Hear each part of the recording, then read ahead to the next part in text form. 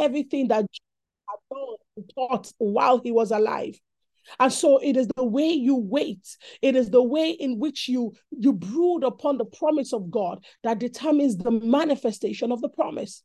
And so there are many of us that God has brought into the season of the access fast, that God has brought into the season of waiting, simply because he has given us a sure word. He has released something over us concerning our future, and he does not want us to miss it.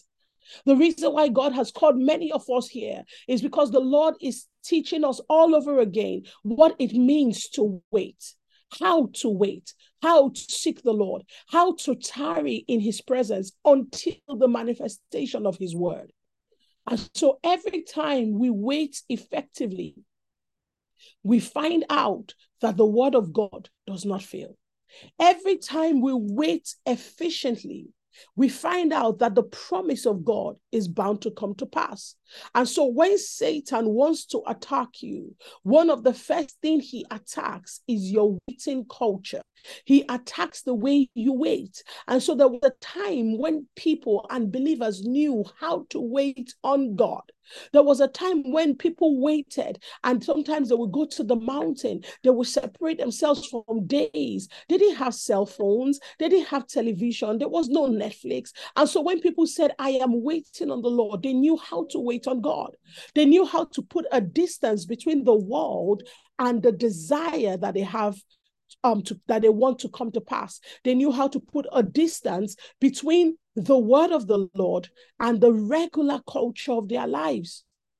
So when Satan wants to attack a generation, what he does is that he begins to attack the way that they wait, because he knows that the word of God is bound to come to pass as long as the word finds a man that knows how to tarry under the weight of the word. That knows how to tarry under the weight of the word. So Satan begins to attack how we separate ourselves. Satan begins to attack what we call a valuable sacrifice, what we call an acceptable season of separation. Satan attacks it. Where are the days when people did dry fasting for 30 days, 7 days, water fast, fruit fast? Satan begins to attack the way we wait.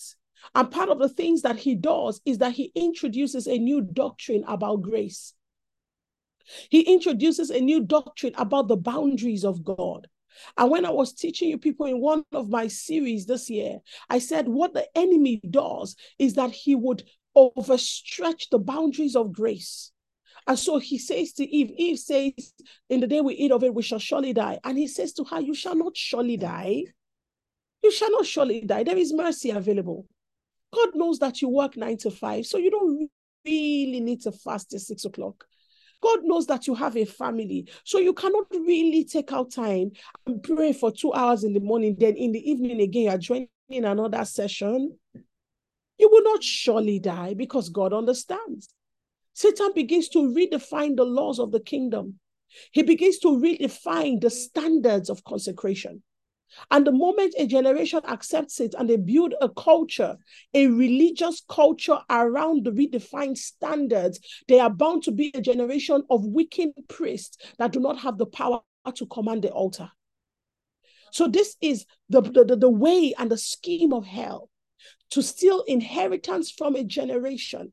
He begins to redefine the godly, holy, sacred standards of their priesthood, so that every time they rise up to speak at the altar, every time they rise up to command the different entities in the realm of the spirit, they get no response.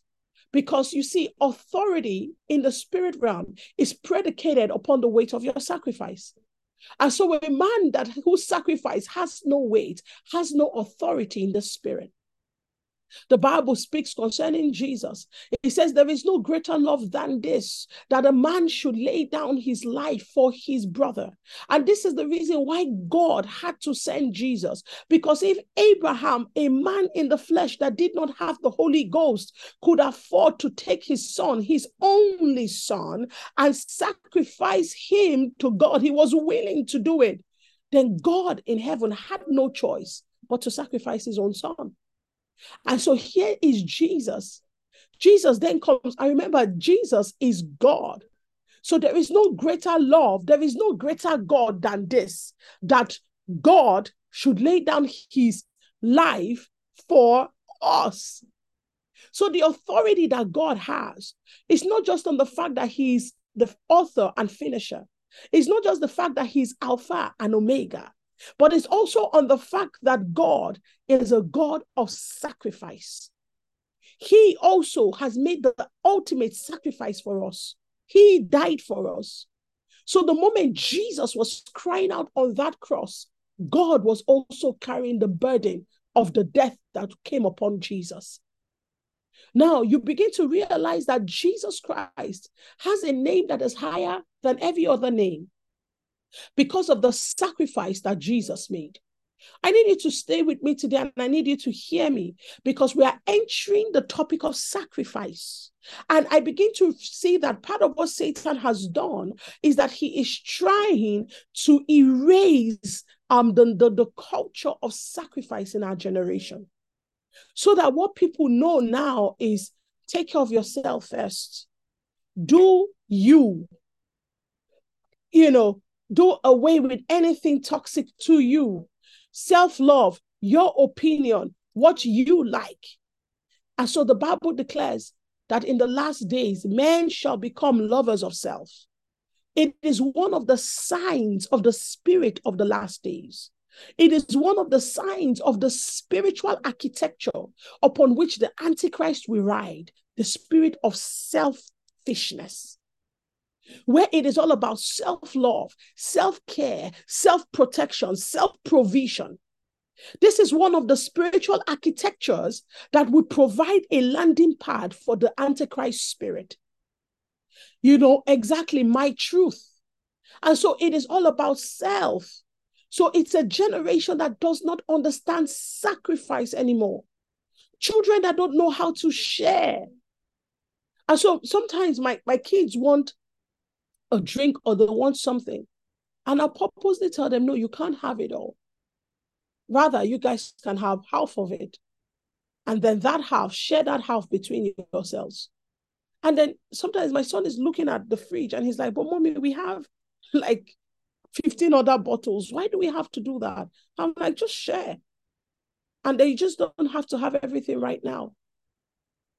And so you need to understand that we have to, once again, teach our children sacrifice. But the way to do it is by first teaching ourselves. First teaching ourselves sacrifice.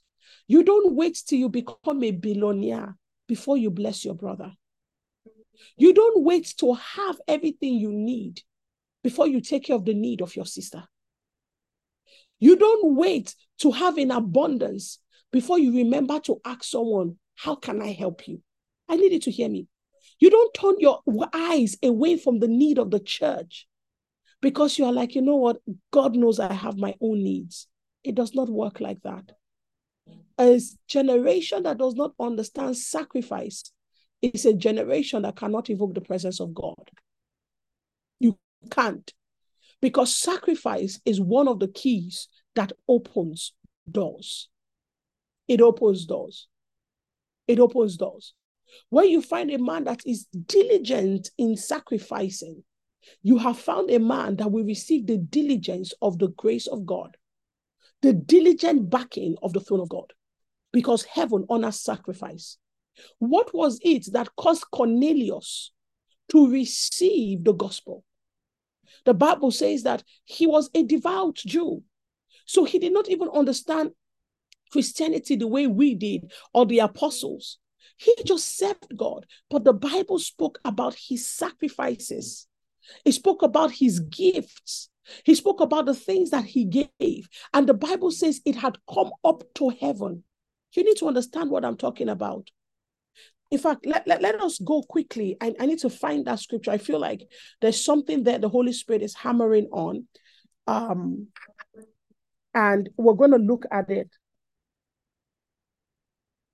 Because we're talking about the fourth thing under the components that make up an effective gate system. And one of the components is sacrifice. And so we're going to look at sacrifice. So the church had come to a place where there was going to be a transition in the body of Christ. There was going to be a transition in the church. There was going to be a transition in the destiny of the gospel.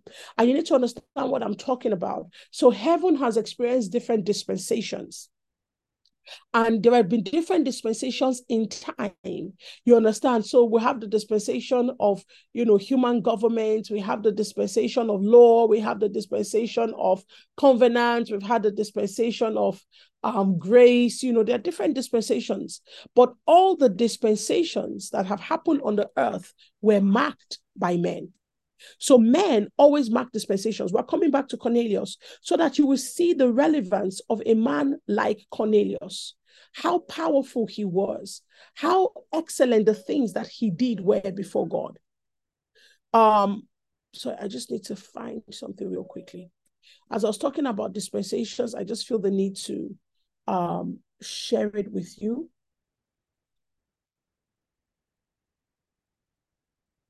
We all know the different dispensations that have existed in the earth, the different dispensations that we've had. Does everybody know all the dispensations? I've taught it several times. Are we together? Okay, some people say, no, we don't know all the dispensations. Okay, I can take a quick detour, right, guys? Let me take a quick detour and just elaborate on all the dispensations. Why am I looking for this? Okay, you know what? So, please just give me a second. I'm sure if I can remember the first one, I can remember all. I know that there have been 7 dispensations.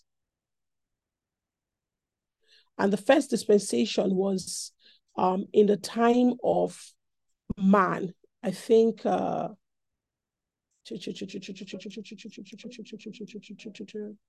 okay, so the first dispensation is the dispensation of innocence. Dispensation of innocence. And so this was from Genesis 1, 28 to 30, and up to Genesis 2, 15 to 17, thereabout. So the dispensation of innocence speaks about the time before which man sinned. So before man sinned, he was living in a state of innocence, and he didn't know. There were many things that he didn't know. There were many things that he wasn't involved in, as it were. And then the second dispensation is the dispensation of conscience. So the moment man fell, his conscience came alive. And so you see the dispensation of conscience come up from Genesis 3, Genesis 3, yes, from like verse 8 to verse 8. Genesis 3 from verse 8, I believe, after man fell. And the Bible says that, and they saw that they were naked, and they began to take leaves to cover themselves, and they were doing all of that. So their conscience came alive. They became aware of sin. They became aware of transgression. They became aware of trespassing. They became aware of God in a different way. They said, when we heard your voice, we were afraid. Like, why were you afraid? What are you afraid of? So their conscience had come alive, to the fact that, look, we have done something wrong. There's penalty for sin. And we see man going through this dispensation of conscience until there came a time where there was the dispensation of human government. That's the third dispensation. And the dispensation of human government was marked by people like Nimrod. And you see Nimrod and all of these people who said, hey, come, let us bake bricks. What we're looking at in Genesis 11 today, where these guys came together and they began to establish a governmental system that was anti the original governmental system that God put in place in Genesis 1 or Genesis 2. And then you realize that, human government hasn't really changed, as it were. And so when human government began to form, part of the foundations of that dispensation of human government is the usury of man using man breaking man ruling over man. It's part of the spirit that governed that dispensation. And we see it still in the earth till today. And then you see the fourth dispensation is the dispensation of covenant. the dispensation of covenant. The dispensation of covenant is when God made a covenant with Abraham. And we begin to see that from the time that Abraham was introduced into the mix, God, it was almost as though the entire focus of the whole earth shifted to Abraham, and the story of the world was now told from Abraham going forward. And then the entire gospel was on Abraham going forward. And it makes you wonder to yourself, what was happening to the rest of the earth? What was happening to people in China, in Australia, in other parts of the world that were not under Abraham's jurisdiction? It all existed. But you would realize that part of the way that God has always worked is that God has always sought for a man. And I was telling people about this yesterday, about the power of a man. And how you must understand that part of what Satan seeks to do is to make you believe that you are irrelevant in the grand scheme of things. Is to make you believe that you play no role in the possibilities of the heavens. You have no power to alter, to change, or to contribute to the destiny of the world. That is the lie of Satan, because he does not want a generation of spiritually and heavily aware people to rise up. Because when we all become aware of the power and potential we have as the people that have been chosen by God, automatically the destiny of the earth will shift. And so that's why God put something like this together. That's why God put something like this together. Kachi, take it down, play it slower. You're moving too fast. So God put this together so that there's an awareness that is awakened on the inside of us. So the moment the covenants were given to Abraham, God then began to speak, and then God then began to decide the destiny of humanity from the point of the covenants that he made with Abraham. So when we begin to talk about access, and we begin to talk about the power of covenants and access, you need to understand the importance of it, because the whole earth and the whole world and the destinies of generations was established upon the covenant that God made with one man. One man. And sometimes God will speak to him in dreams. Sometimes God will speak to him in visions. Sometimes God will walk with him and he will tell him stories. Sometimes God will send angels to him. And this was how God established the covenant. So my question to you is, how can you imagine that the dreams and the visions that you have had are of no relevance? If an entire dispensation could be founded upon what God was saying to one man, how can you take for granted the things that God has said to you? How can you take for granted the things you've written in your journal? How can you take for granted the dreams you've had? Is there any way God spoke to Abraham that is different from how he's talking to you? Is there any way that God established the things he established with him that is so different, that is much grand than what he's doing with you? So there is a kind of dampening of the awareness of a generation to the power of the voice of God. So now we are so used to hearing God that we take his voice for granted. We are so used to hearing God that we no longer know that it is a treasured moment when the Lord speaks to you. That we no longer believe that the voice of God is to be hallowed. That everything he says is true. So now God gives you a word. God gives you a dream. God gives you a vision. And you no longer feel the need to run after it. God places an inspiration in your heart, places an idea in your soul, and you don't feel the need to chase it. God tells you, I'm going to make you the next governor. I'm going to make you the next president. And you don't seem to be able to believe that the word of the Lord can supersede the politics of men.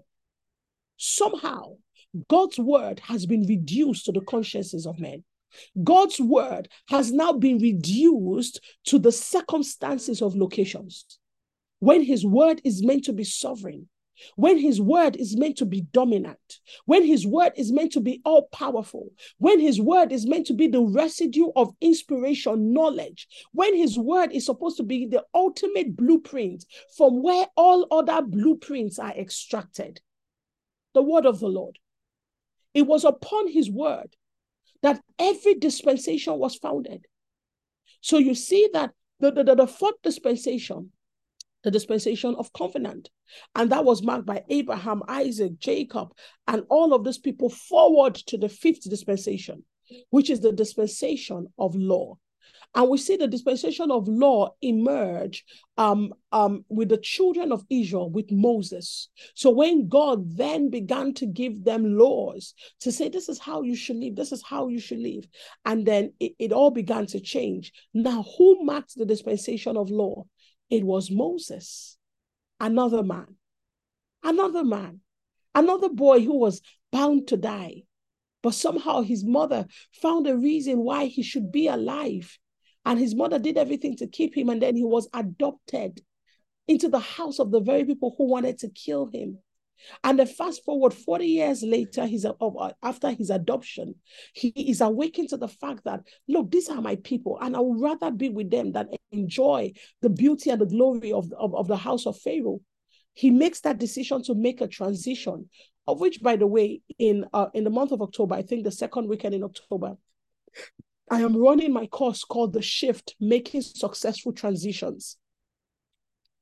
I would advise you to go ahead now and pay for that course and be part of it, because I'm going to be teaching in October what it means to transition and how you can shift from where you are to where you should be. And you may say, I've taken the course before. Yes, but the person who taught you this course last year is not the person that will teach you this year.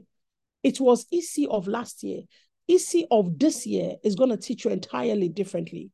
So making successful transitions is part of what I'm going to teach you. And I have a book, From Here to There, Making Successful Transitions. Make sure you get the book. You can get it on Amazon.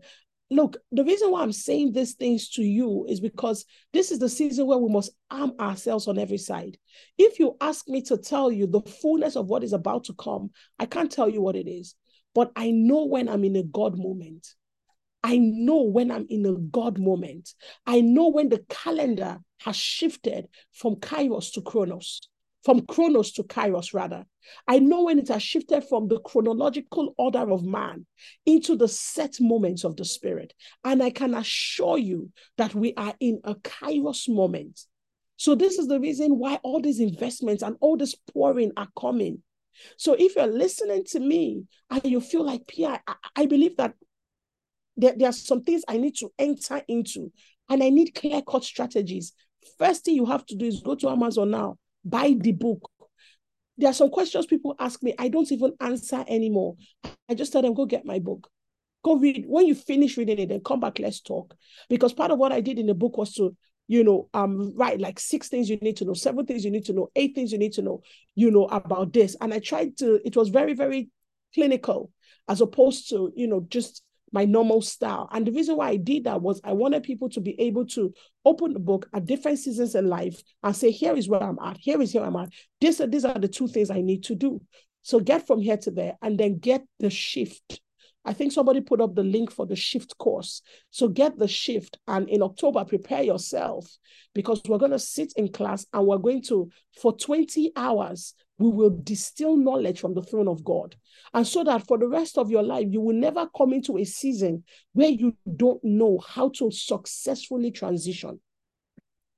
All right. So you see that the next dispensation is the dispensation of law, and that was marked by Moses. And so Moses goes from Pharaoh's palace to the wilderness and then back again. And Moses had this encounter with God, and then he goes back into Egypt, and all of this back and forth.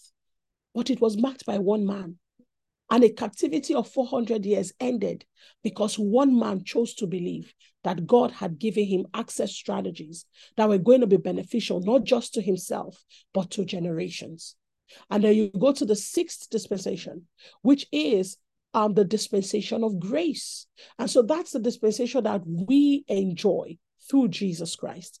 And we know that through the blood, through the death of Jesus and his victory at the cross, we have now received grace to be able to come boldly before the throne of God. The things that were inaccessible to us have now become the things that we can freely have. The hardcover is available. You can get the hardcover, Mandy, on Amazon. So there's the hardcover on Amazon.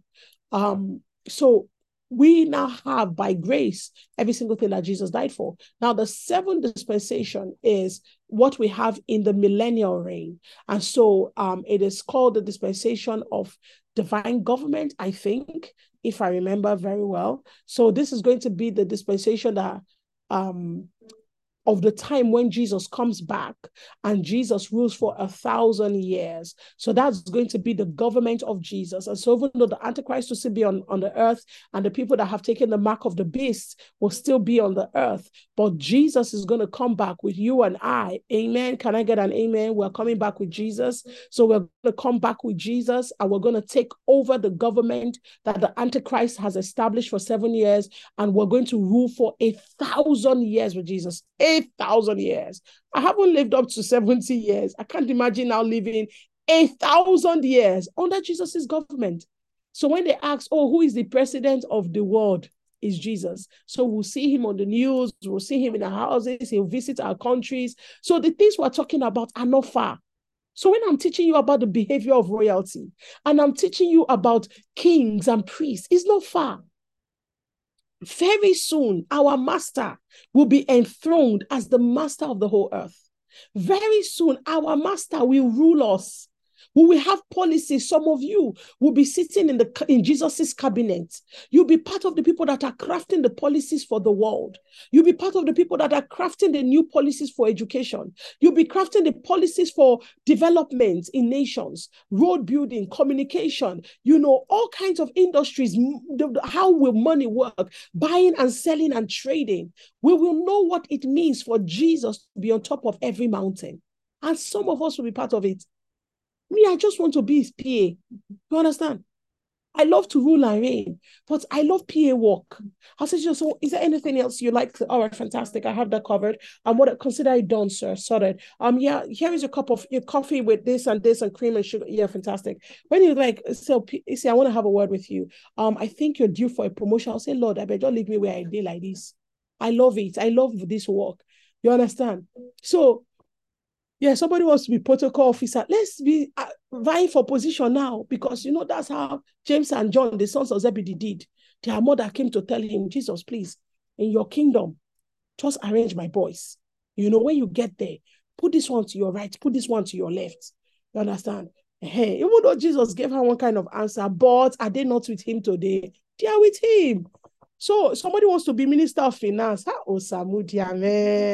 I see you, whoever you are. But God hears your prayers. Hallelujah. Somebody wants to come and take my role. Who wants to do secretary? Okay, you will work in my executive office. Hallelujah. Praise Jesus. Amen. Wardrobe manager is there. Very good. I love the minstrel. Yes, you are hired. Praise Jesus. Speaker of Parliament, Chief of Staff. Natalie. Hallelujah. Hey, Jesus, you are seeing, Jesus, you are seeing, we are asking. Please join us. And one other thing I want to do. Somebody wants to be any work. Hallelujah.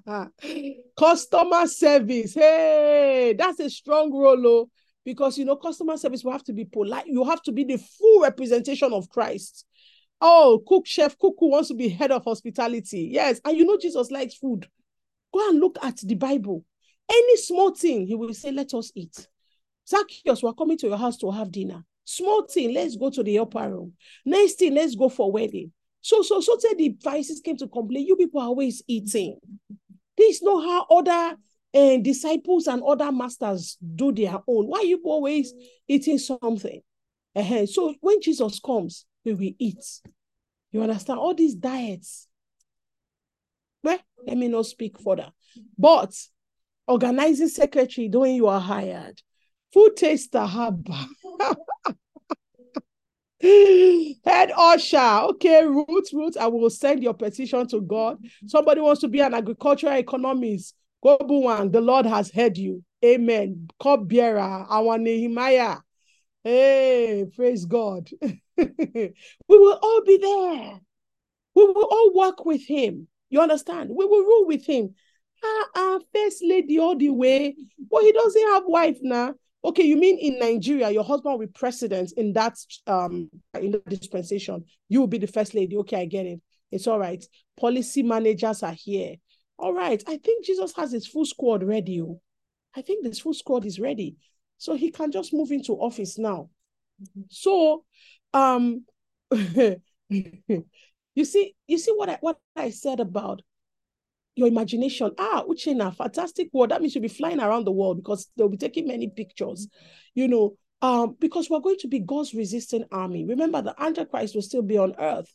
So there's going to be a force from hell trying to resist us. His government and his troops. Remember, there's going to be a war that will happen. And they will all gather. So there's going to be two parallel governments running at the same time. So that period is not just that we're just going to be on earth, and sometimes there'll be uprisings, and God will have to send some of you to go and sort out the uprising in different nations. Jesus will deploy some of you as soldiers. And the reason why he's going to do that is because the time has not come for him to finish them. But after 1,000 years, they will all gather. That's what they call the Battle of Armageddon.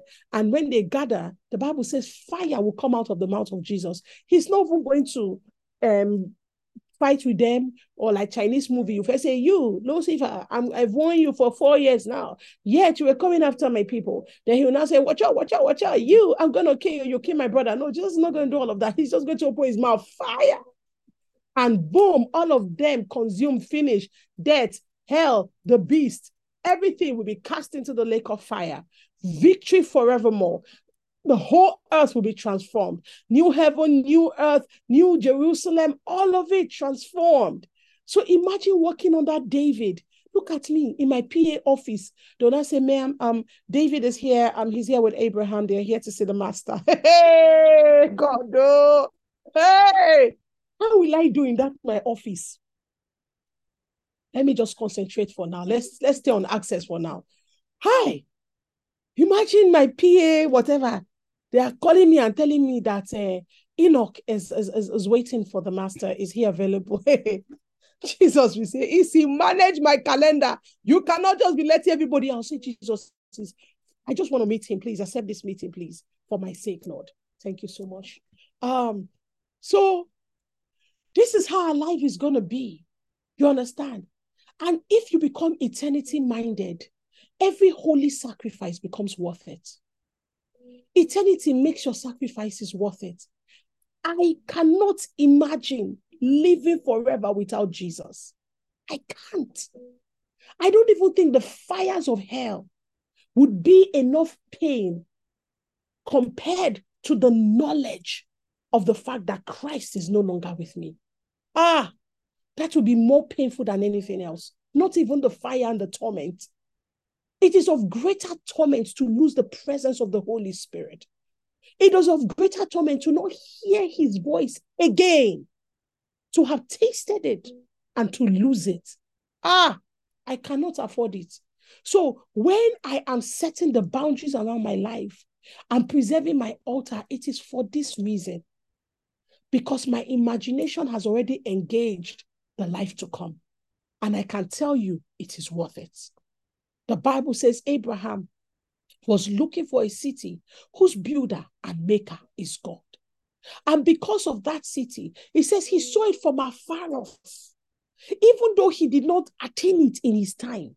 But Abraham counted it a worthy sacrifice. He counted it a good enough reason to give himself and to give his life and everything that he had for that which he could see.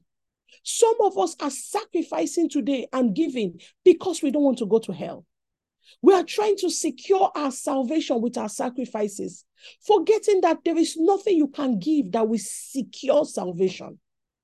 Salvation is only secured by the blood, and it is received by man by faith. That is what secures salvation. Our faith, receiving what Jesus has secured through his blood. But when we sacrifice, we are not doing it because we want to go to heaven. We are doing it because we know we are in heaven. For we are seated with him in heavenly places, far above principalities and powers. We are seated with him above the rulership of the kingdom of darkness. And so where you sit determines how you adjust yourself. So why am I wearing a yellow jacket at 7:30 p.m., maybe 8 p.m. at night? My mates have gone to work and pulled their jackets. Me, I have worn my own. Because this is my reality. This is where my own work is starting, part 2. This is where I sit as a minister. I sit as a deliverer. I sit as one who enforces the laws of Christ. I sit as one who conveys the intentions of God. Where I sit determines how I arrange myself. Because I know my office, then even my clothing, my language, my calendar, everything changes according to where I sit. So because we know we are in heaven, we make sacrifices the way heaven makes. We don't make the way the earth makes. I don't know if somebody's with me. Your culture is determined by your location. So we know we are in heaven. We have come to Zion, the city of the living God, the heavenly Jerusalem. So our culture is determined by our location. My culture is not determined by Nigeria. My culture is not determined by Africa. My culture is not determined by, I now relocated and went to Italy. The next day, when you see me three months from now, is bomb shot. I used to come and preach a crusade. My culture is not determined by location. My culture is determined from a superior place, and it is called where Christ is seated in heavenly places. So that's what determines the sacrifices I make. So I say this to you because dispensations have come and gone, and they have risen and they have fallen upon the backs of men who were willing to believe that the word of the Lord was greater than the circumstances of their lives. Now, I was talking about Acts chapter 10, and I was talking about a man called Cornelius, who was a man of sacrifice. Because remember, that's where we are at. We're talking about the fourth thing that makes up an effective gate system, and sacrifice is the fourth thing. So Cornelius in Acts chapter 10, if you have your Bibles, open it. And I'm going to try to read quickly. Excuse me. Open your Bibles to Acts chapter 10. If you're at home and you have a physical Bible, get it, please. There is something about turning scriptures, opening the Bible, reading it. It's part of the sacrifice. You understand? That sacrifice is needed for you to treasure the word of the Lord. So open your Bibles. Acts chapter 10, at Caesarea, there was a man named Cornelius, a centurion. Oh, Jesus Christ. Halaboshanda, Lord, heal my eyes. There was a man named Cornelius, a centurion, in what was known as the Italian regiment. He and all his family were devout and God-fearing. He gave generously to those in need and prayed to God regularly. So, first thing, Cornelius was a family man. Him and his whole family were God-fearing. So he taught everyone in his family to be God-fearing. So Cornelius did not pray in the morning, while his children did not know how to pray. That was not the case of Cornelius. Cornelius did not used to fast, while Cornelius's wife did not understand that there was something called fasting.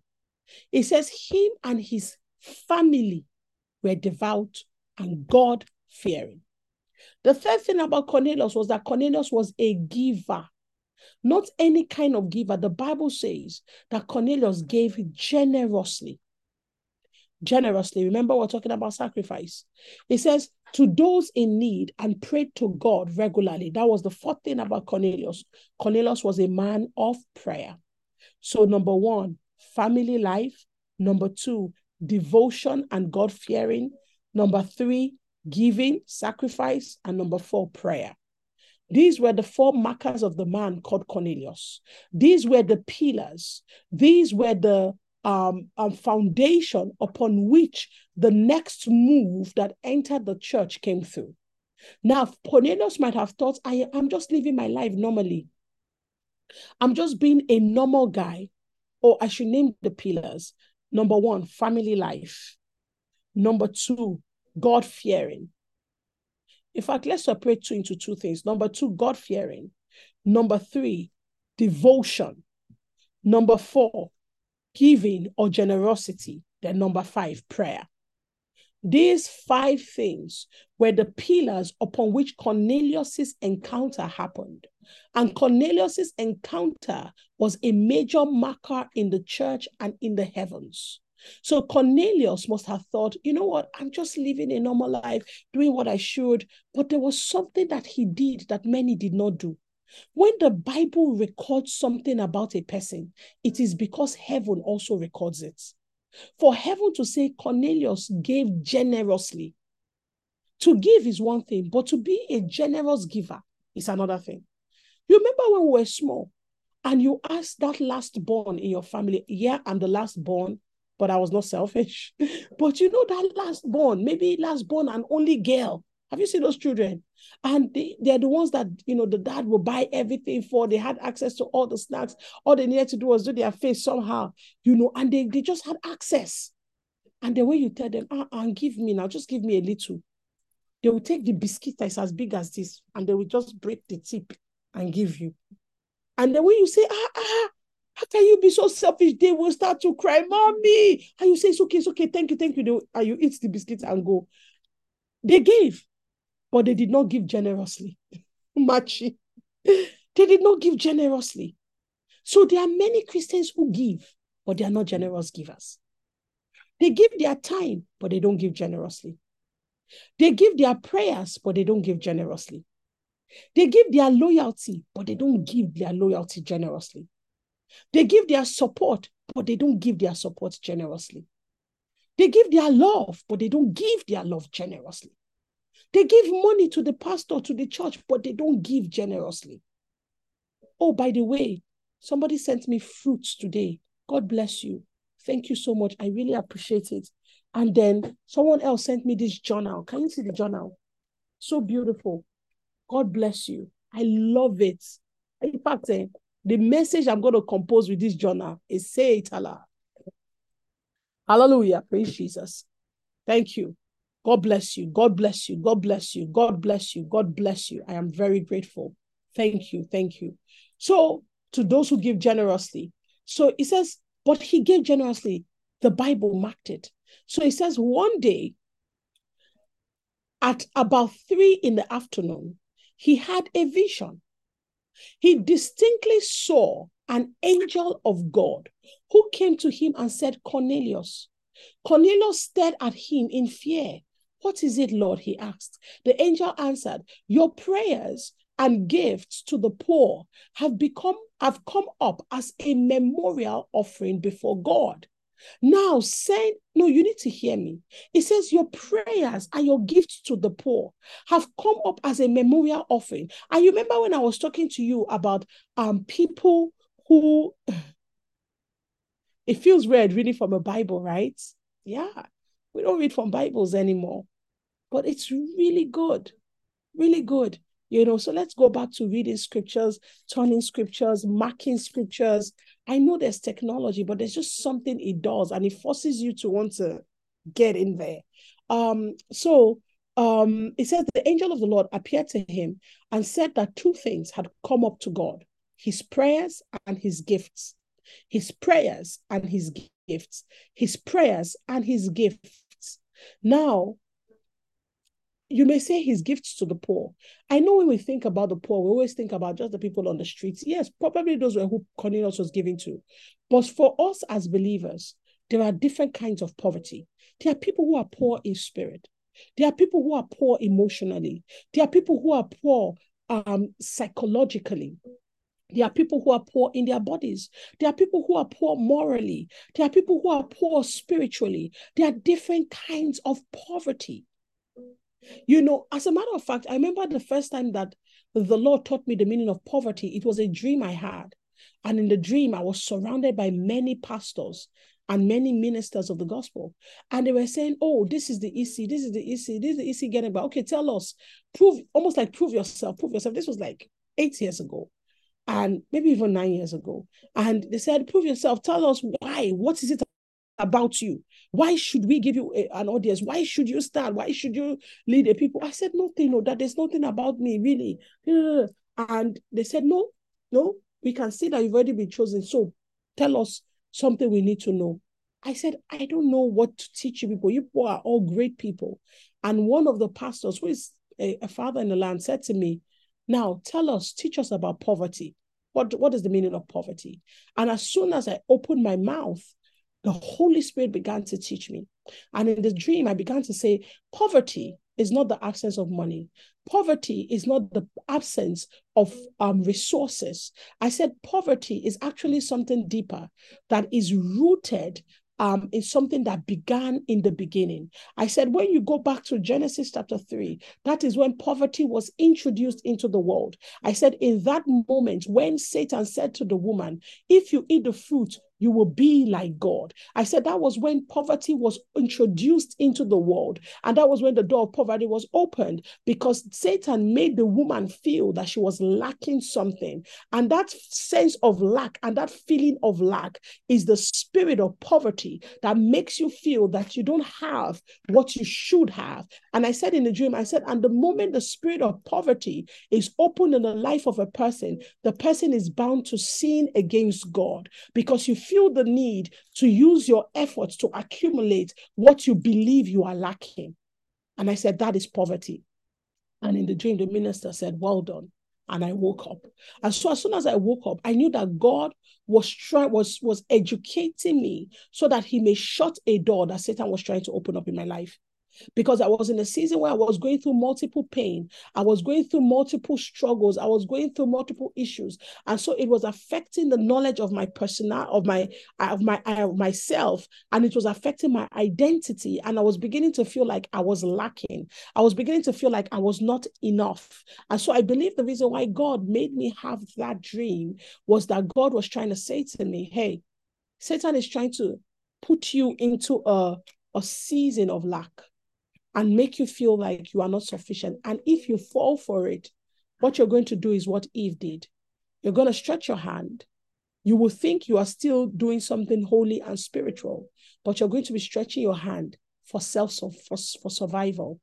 And it says, every time man moves for personal survival, he can never birth the good of God on the earth. And so that was a stern warning for me. And I went into a fast in that season and I began to pray. And I began to say, God, show me the sufficiency that I have in you, so that I may not move in my own strength, so that I will not try to cover my own self, but help me to know that you are my covering and you are my abundance.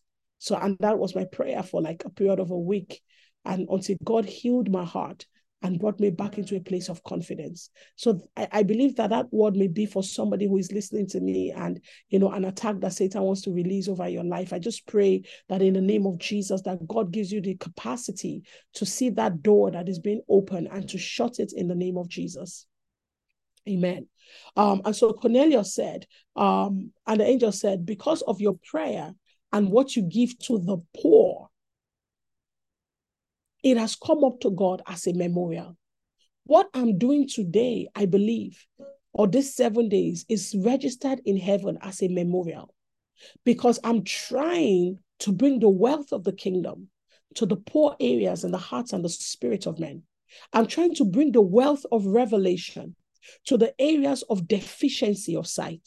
I'm trying to bring the wealth of understanding to the areas of ignorance. I'm trying to bring the wealth of the confidence in the spirit to the areas where our heads have become bowed and our shoulders have been brought down by the weight of trouble. He says, because of your prayers and your gifts to the poor, he says it has come up to God as a memorial offering. He says, now send men to Joppa to bring back a man named Simon, who is called Peter. He is staying in Simon the tanner, whose house is by the sea. Now, when the angel that spoke to him had gone, Cornelius called 2 of his servants and a devout soldier who was on one of his attendants. He told them everything that had just happened and sent them to Joppa. Why am I reading the scripture? Because we're talking about sacrifice. Now, we all know the story that happened, because while this was happening to Cornelius, if I know while, after the angel had appeared to him and he sent the men to go get Peter, Peter, where he was at the rooftop waiting for the food to be ready, and then he falls asleep.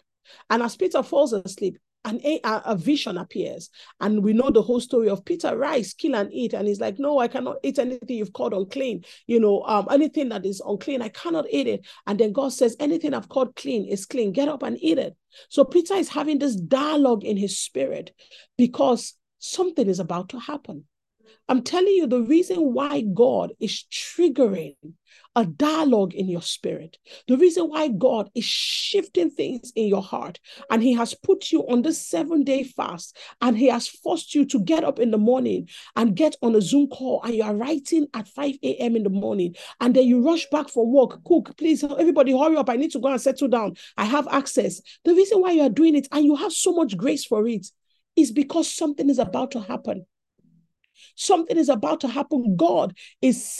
Cornelius is sending the soldier and his men to come get you. Cornelius is sending people to your house because you are the one that carries the key to the next season of their life. You are the one that carries the solution that they need. You are the one that carries the solution that the nation needs. You are the one that carries the word for Africa. They are sending people to your house to come get you, not to arrest you, but to give you favor. Because something is about to shift in the generation of the earth. Something is about to shift in our generation. And it's going to happen upon the backs of our individual responses to this word called access. So here is God saying, Peter, I have given access to you. Do not reject, do not push away any of these things because they have come from me. But Peter could not get it. So God had to do it 3 times for it to register in Peter's mind. The reason why God is making us do 14 whole sessions just to talk about access is because he cannot afford for you to not understand it. He cannot afford for September to pass and you do not understand how to enter through gates and seasons. God is doing everything he can to make sure that he inscribes the revelation of the fact that you have access into your spirit. Why? A shift is coming. A shift is coming. A major shift is about to hit every one of us. Like I said to you, some of you are going to be called. Some of you are going to be forgiven of debts suddenly. Debts forfeited. They are going to tell you, you know what? Some policy came up and you don't have to pay this. For some of you, you're going to have some of the biggest opportunities in your life. Some of you, you're going to be called to buy 100 acres, 1,000 hectares of land. And it's not false. The government of the land will tell you, come and buy it. And that land is going to appreciate, and that land is going to become a safe haven in another 7 years to come. You're about to receive some unreal opportunities. And when they happen, please mark my words. It is not because God just wants you to have money. You must remember the behavior of royalty. A king knows that his wealth is not his wealth. His wealth is for the nation that he captains. A king knows that his increase is not just for him. It is for the people that he carries. As these things begin to happen, remember today.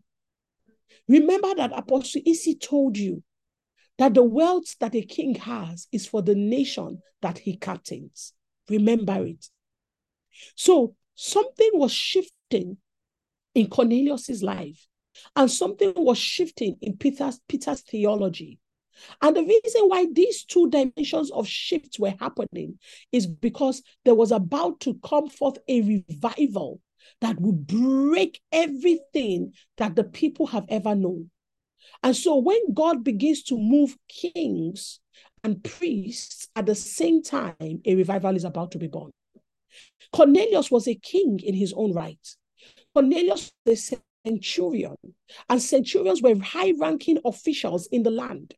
And Peter was an apostle, and he was a high-ranking official in the church.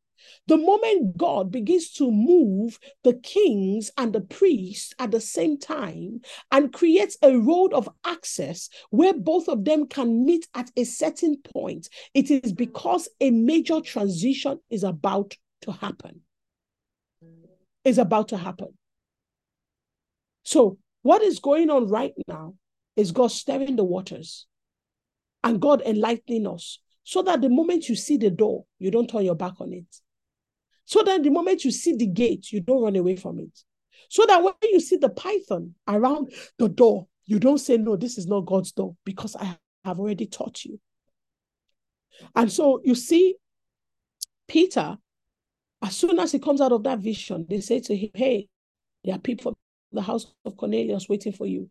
And Peter understood that what God was saying was, go and meet them. The Holy Ghost said to him, follow them. And he followed, and he got to Cornelius' house.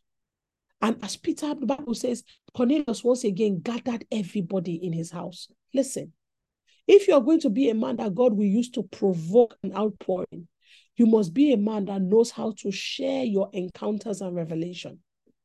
Cornelius gathered his family. He always knew how to gather people to serve God, to obey God, to hear God, to receive from God. So God was able to trust that Cornelius will be the foundation of the next move in the lives of the Gentiles, because he knew that Cornelius will not hide it, Cornelius will spread it. Can God trust you to spread his new move? Are you a silent or secret believer? You know, there was one prayer we did, I think 2 months ago, where I was teasing. And I said, some of you come to prayer rain and you are so blessed and you receive of it, but you never tell anybody. You are hiding behind everything. You are even using Zoom that you make sure your name is not showing. But you are being blessed. You act like you never listen to my sermons, but you are being blessed. Your life is changing. You pray. I am grateful to God for it. And I remember doing that prayer and I said, please, I don't want to be your side chick. Side chick is the one that they enjoy, they love, such goodness, but never let the people know that they are in your life. I'm not a side chick apostle. You understand what I'm saying? There's nothing I'm doing here that is to be hidden. Tell the world. Put it out. Put it up on your story. Put it up on a post. And say, look, God has been pouring into me in the past 7 days. Do you know how many people will come and be blessed because you said it? Do you know how many people will change their decision making simply because you testified? This is not about popularity. If there's one thing I have found out in this life, is that it is not people that make people popular, it is God. When God is ready for you, he gives the ear of a generation to you. So that even if you say, you will see, will be trending everywhere. They'll put pictures, this is the season. Hey, Apostle said it's an time. That makes no sense normally. It will make sense to a generation. Haven't you seen it? When God releases the voice of a man over a generation, everybody just wants to hear what you have to say. So if there's anything I have found out, is that I don't need people talking about me for me to be popular. God does it. He will blow, boom, your name to every altar, every church, every generation, every ear. So that the sermons you've been teaching for 20 years, all of a sudden it becomes sweet to the whole world. Exactly. God just needs to stir it. So I'm not saying talk about it so that people will know who I am. No, I don't need it. But I'm saying that there was a marker of Cornelius's life. Cornelius was a sharer. Cornelius was a gatherer. Cornelius was a person that knew how to send the link to 50 people. I know you probably don't know this person, but I have been so blessed. Cornelius knew how to steward testimonies. And he came up with publicity plans by which he could draw people into what he had received. Starting from all his family. He told everyone, listen, something is going on. When you come back from school, finish your assignments quickly, because 7 p.m., we are all joining Zoom call. Oh yeah, everybody gather, your biro, your paper. This access, we will all access it together. That was the manner of man that Cornelius was. So by the time Peter arrived at Cornelius' house, people had gathered. And all of them sat down. And so Peter began to think, what am I here for?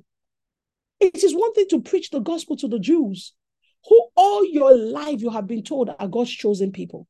But it is another thing to preach the gospel to the Gentiles.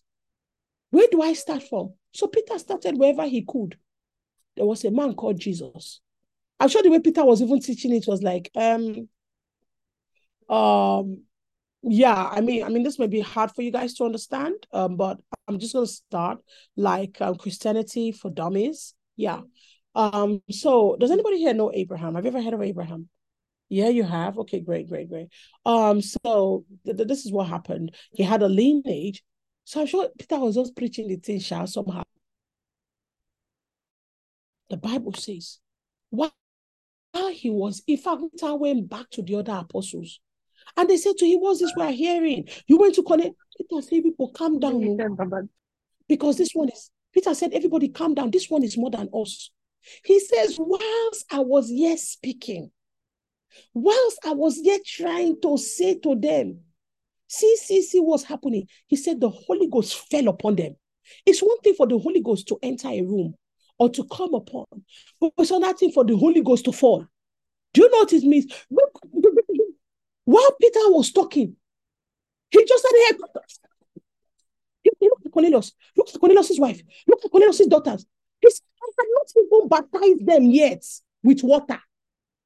The Holy Ghost scattered the protocol. He scattered the order. He scattered Peter's head. So Peter could not even coordinate the service. He could not even do ushering. He was just looking. What is going on? He said the Holy Ghost fell. Let me tell you, there is a certain outpouring that happens that has nothing to do with the protocols of men. There are yet portions reserved for the church that previous generations have never seen. There are moves of God that look nothing like our Sunday services. I'm telling you. And that is what the Lord is pressing for. That's why he's teaching you about access. So that when you see that move, you will not reject it. So that when God says, rise, kill and eat, you will not say, no, me, I can't. So it does not look like what I'm used to. Because the doors I'm telling you about are not the doors that have been opened before. It is the doors that are just about to be opened by you. So you have to get used to the novelty of the spirit realm. The Bible says that the angels and all the elders that stand around, that sit around him, he says they cry, holy, holy. Do you know what the word holy is? It's kadosh. It's newness, such as has never been seen before. So holy is like how they say, we say, wow. That's the wow of the spirit realm. Holy, holy, holy. This is who God is. So any man that will be relevant in the scheme of God and eternity must be used to novelty. You must be fine with it. So Peter is standing there in his apostolic regalia, and he sees a move that has nothing to do with the Torah and all the things he has ever studied in his life. The Holy Ghost did not come down like he did on the day of Pentecost, because they did not describe him as falling on the day of Pentecost. Do you know what it means for a person to fall? Have you fallen before? In Nigeria, for those of you that are not Nigerians, there's a manner of fall that they call yakata. Yakata is a fall that you fall where no part of your body is in your control. Yakata is the kind of fall you fall that when you see that you have fallen, you don't want to get up again. Yakata is a fall that when you fall it in a public place, don't move your head, pretend that you have fainted, because yakata is a disgraceful fall. People have to come and beg you to arise when you fall yakata. Do you understand what I'm saying? So the Bible says that the Holy Ghost fell yakata on the people. There was no protocol. There was no order. He did not even look as if he understood how things should be done. He just came. The baby that was sucking breast was shouting, the mothers. So Peter was like, what is this? This looks nothing like the one that came down with protocol. He first blow wind. I'm coming. There was a sound. And when he entered the upper room, fire, and the fire looked like tongue. And then the tongue split into multiple tongues and came upon them. And nothing, whilst he was yet speaking, everywhere. Such a move is about to happen again. And that move is about to happen on the backs of men that are like Cornelius. People who understand the power of sacrifice. People who know that the day that you pull out 20,000 naira from your 21,000 naira, heaven sees it. And then somebody who is in need, you say to the person, look, honestly, this is all I have. But your problem is greater than my problem. So you eat first. At least me, I have food at home. You cannot feed your children. So you eat first. Heaven sees it. The day you are tired and they call you, Sister Chosen, hey, please, oh, my children, hey, pray for me, pray for me. You did not say, look, you are in my prayers. And as soon as they hung up, Sister Chosen, you got up. Even though you had just come back from work at 11, and the person called you 11:30, when the sleep was just beginning, you know that stage? You still got up from your bed and you began to say, Hey, Kandebrene Mekoto Briakata, Hey, Sombregadele de Makota Barakate, Hey, Zavava Lebruna Makate Galeba. Heaven saw it. Your sacrifice. It is the sacrifices of men that provoke the outpouring of God. It is the sacrifices of men that moves apostles into the new realms that they should get to. Peter did not know that this new thing that he was the one that was heralding was a product of the sacrifice of a man called Cornelius. So I'm sitting here, I'm preaching. There's an outpouring coming out of me. And you say, Pierre, if you know me very well, I don't know how to receive praises because I'm not deceived. I'm not deceived into thinking that any of this thing is me. I know my sacrifices, but I know that part of the greatest flow of the Spirit is a product of the hunger of the people. When the people are hungry, it pulls from the man of God. So Peter was accessing something new. He could have gone back and said, in the day that the Gentiles received the gospel, I was the tool that the Lord used. But was he really the tool? Was it not Cornelius? Was it not one man's diligence in seeking after God? Even though he didn't really know the God, but he had a heart. He gave. It provoked even the church to enter its new season. So those of you that stand outside the church and say all kinds of things, the church has no power. This is not how the church should be. We don't even understand what all these people are doing. She has woken up now. We hear her name is Apostle. All these prophets, they just go around and say, be coming down. You want a new move? Then you provoke the move. You want a new day over the church? Cornelius provoked the new day. What the apostles entered into was a product of Cornelius' sacrifice. Where is your sacrifice that warrants you to have a voice concerning the affairs of the church?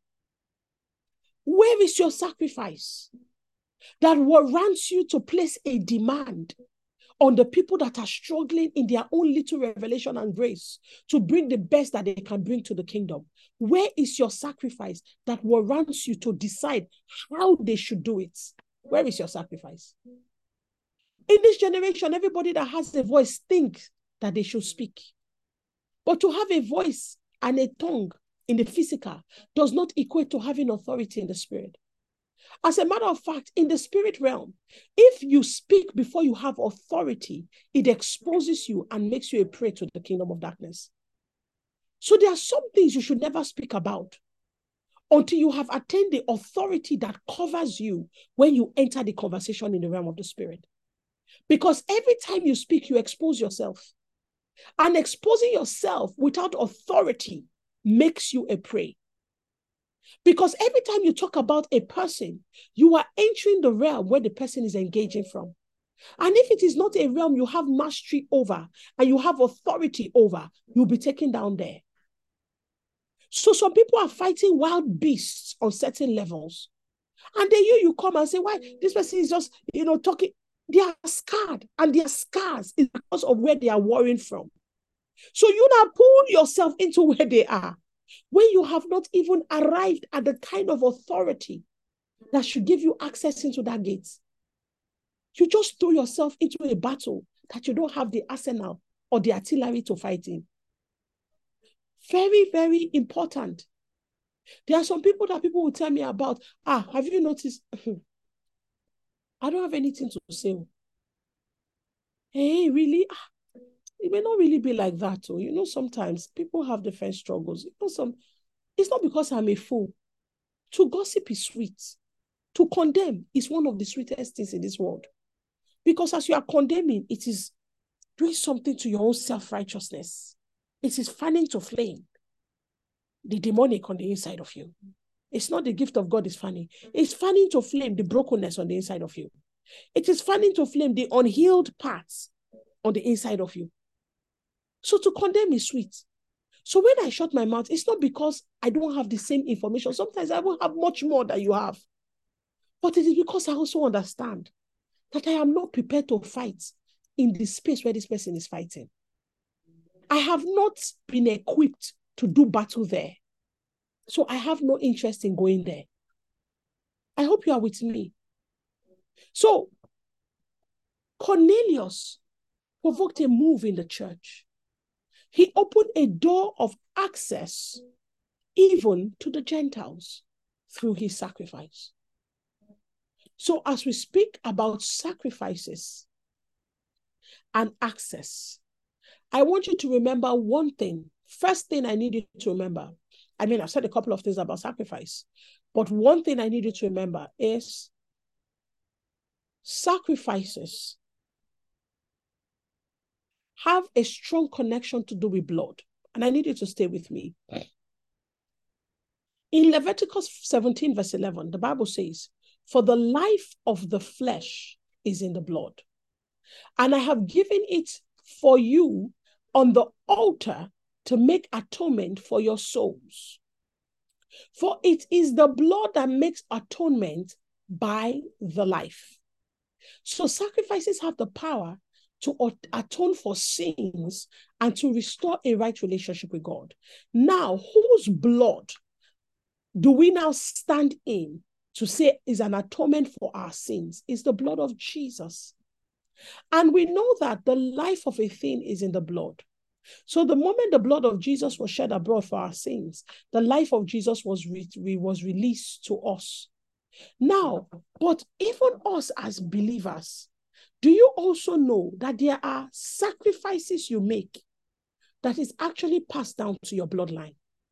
It was Timothy, I believe, that it was speaking about him, and it was saying, the faith that you now have is the same faith that was seen in your mother and your grandmother, Louise. So there was a sacrifice that was made to achieve faith that filled the life of the grandmother. It became her life. And so it was passed down through her bloodline. The reason why many things that we do, the next generation doesn't get it, is because we do it half and half. So it has not fully encapsulated you and become your life. So there are many people that believe prosperity for money, but they don't believe the life of prosperity. To believe that in my soul, I am prosperous. My emotions are prosperous. I cannot get depressed because I believe that I prosper in my soul. So the same kind of faith that you use to get promotion, you must believe it, that promotion is a life that you live. As you meet the milestones of your destiny, you will be promoted. I need you to understand what I'm talking about. For the life of the flesh is in the blood. So if a person really has received the blood of Jesus, so that means it must reflect in everything that you do. It must be your life. There's a way you can so receive the values of the kingdom that it goes from being external parameters you meet into becoming an internal life that you have. So that by the time you have children, Isaac can become a worthy carrier of the covenant you have received. Jacob can become a worthy carrier of the covenant that Isaac has received. Why? Because some things are passed down through the blood. And so there is a way And what God is calling us to in this season is to make the kind of sacrifices that, like Cornelius, it can guarantee not just us, but our lineage and our household safe passage into the mercies and the goodness and the inheritance of God.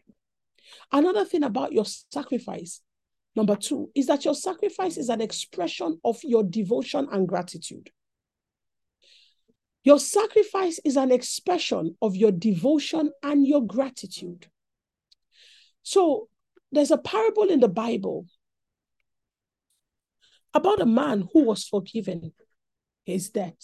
His master forgave him. And another person that owed him even much less asked him for forgiveness. And he took the man and locked him up. And when the master heard what he had done, he said, oh, I forgave you this. But this person that is owing you less, you couldn't forgive them. Listen, a person that is able to rightly evaluate the weight of sacrifice that God made to get him to where he is, that person can never be a selfish person. Never. That person can never be a person that you wake up to pray and they say, please, I cannot pray. It can never be one of those people that stand in churches and while the praise and worship is going on, you are just there. And when the choir finish singing, you are like, and then you tell your spouse, that was a good one. That's a good one. Good choir, they sing well. You have not seen God before. It just tells me you don't know how to rightly evaluate what has been given to you. Sacrifice is a proof that you are grateful for who you are and what you have. And then it's a show of your devotion to the one who gave it to you. Are we together? It's a show of a devotion. There are some people, in fact, there's one of my mentors, or as it were, that recently needed me to do something. And, was like, oh, let's have a conversation. The conversation was just going left and right. Hey, do you know I had to say, please stop. I said, I need you to know that I don't joke with you. I said, I know everything that you have done for me and how it has contributed to my life, to my sanity, to my peace, to my joy. I said, so I am not ungrateful. I said, so anything you want, just tell me. As long as it's in my power, I will do it. You don't even have to think about it or try to phrase the manner of the asking. Just say, I want. I say, I will do it. It's the same thing as my mother. There's nothing that woman asked me for in this life that as long as it's in my power that I will not do it for her. She just needs to say it. Even when it's not in my power, I go outside my power to find a way to get it done. Because there was never a day that I asked my mother for anything that she did not look for how to get it done for me. There was nothing that she did not find a way to get it done. So I am obligated to take care of her in any way that she wants.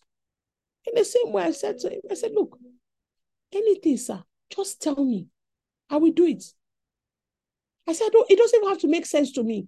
I don't have to go back and be analyzing. Well, actually, sometimes you have to because you need to be smart, because sometimes I don't even need it. That's how I am. When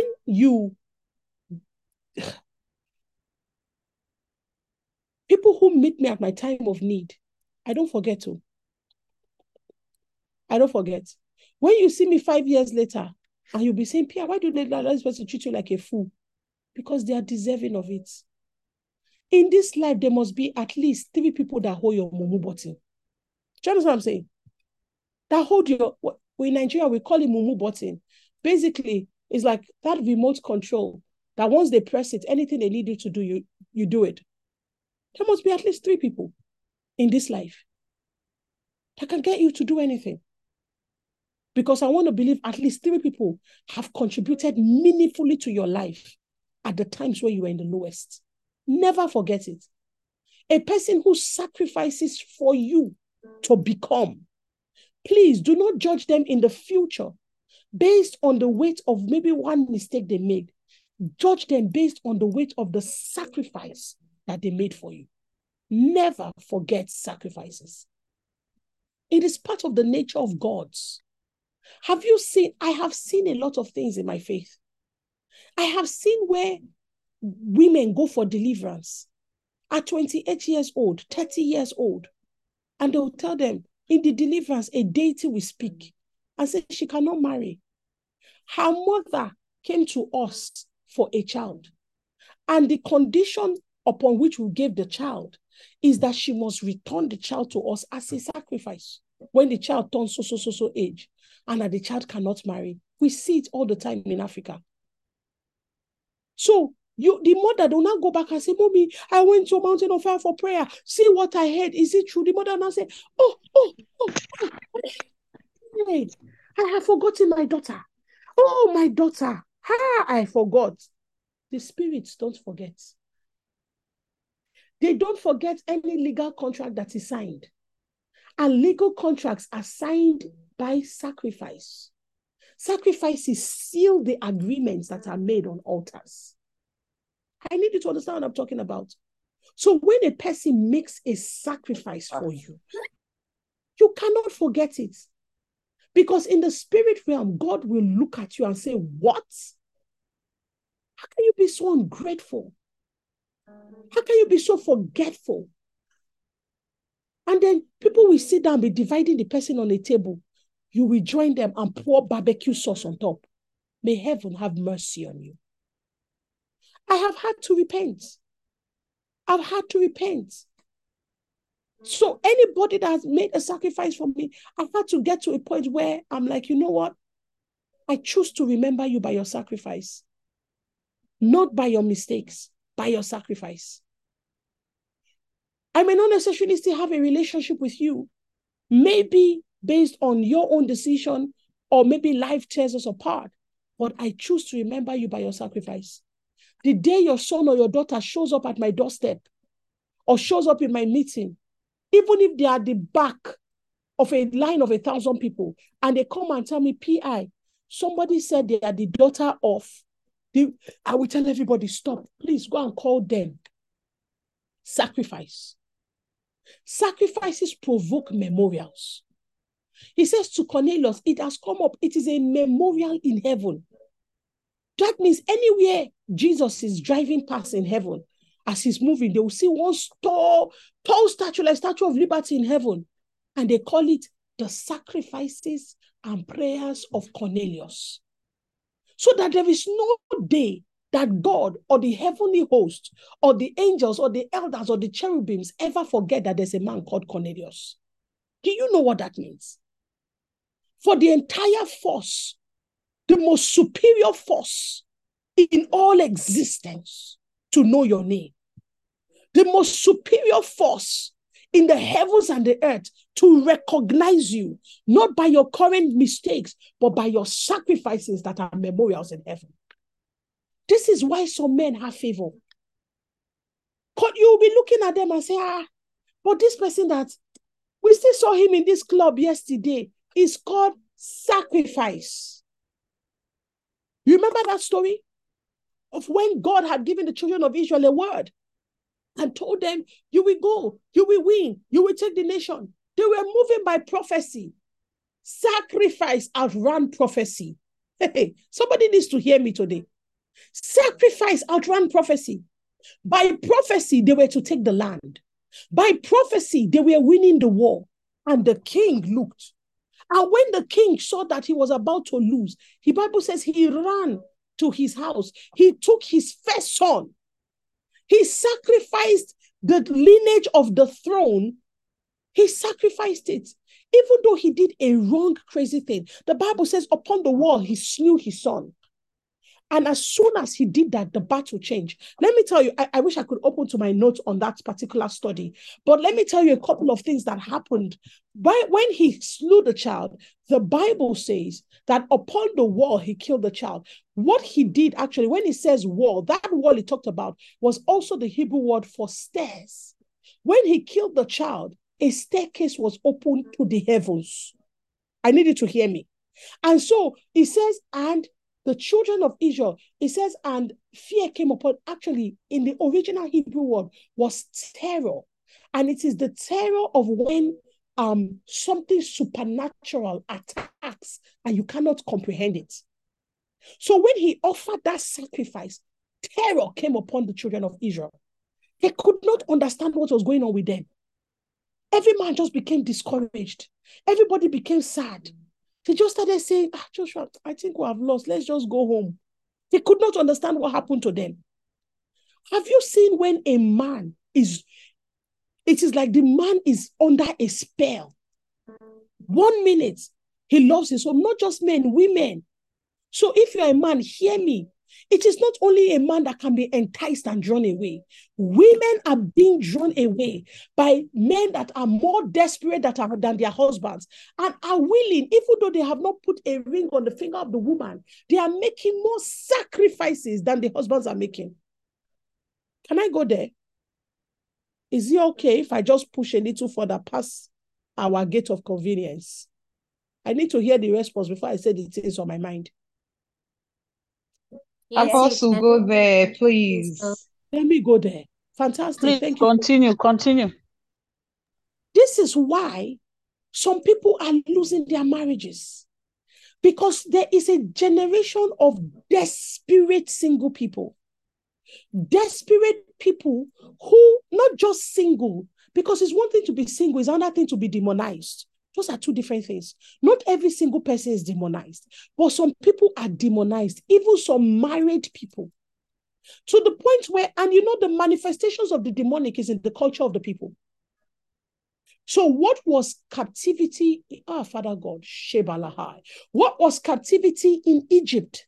It was in a set of cultures. There was a way the Egyptians dealt with the Hebrew people, and it was normal. Any Egyptian that was born 3 years after Joseph saw nothing wrong with slavery. Absolutely nothing wrong. It was culturally accepted by them. So a system of living that was backed up by a satanic entity in the spirit realm became normal to a people by culture. And so by culture, we are raising a generation of demonically manipulated women on the streets of Nigeria and the rest of the world, who by culture, they don't see anything wrong with sleeping with someone else's husband. They will even tell you, you better be grateful that I sent him back to you at 2 a.m. Because to them, it's normal. So somebody was talking to me there. I said, how could she? I said, how could she not? It is your holiness that is crying. It is her corruption that is at peace. Why won't she be okay? Because based on her spiritual cultures and based on her spiritual value systems, there is nothing wrong with it. I need you to understand what I'm talking about.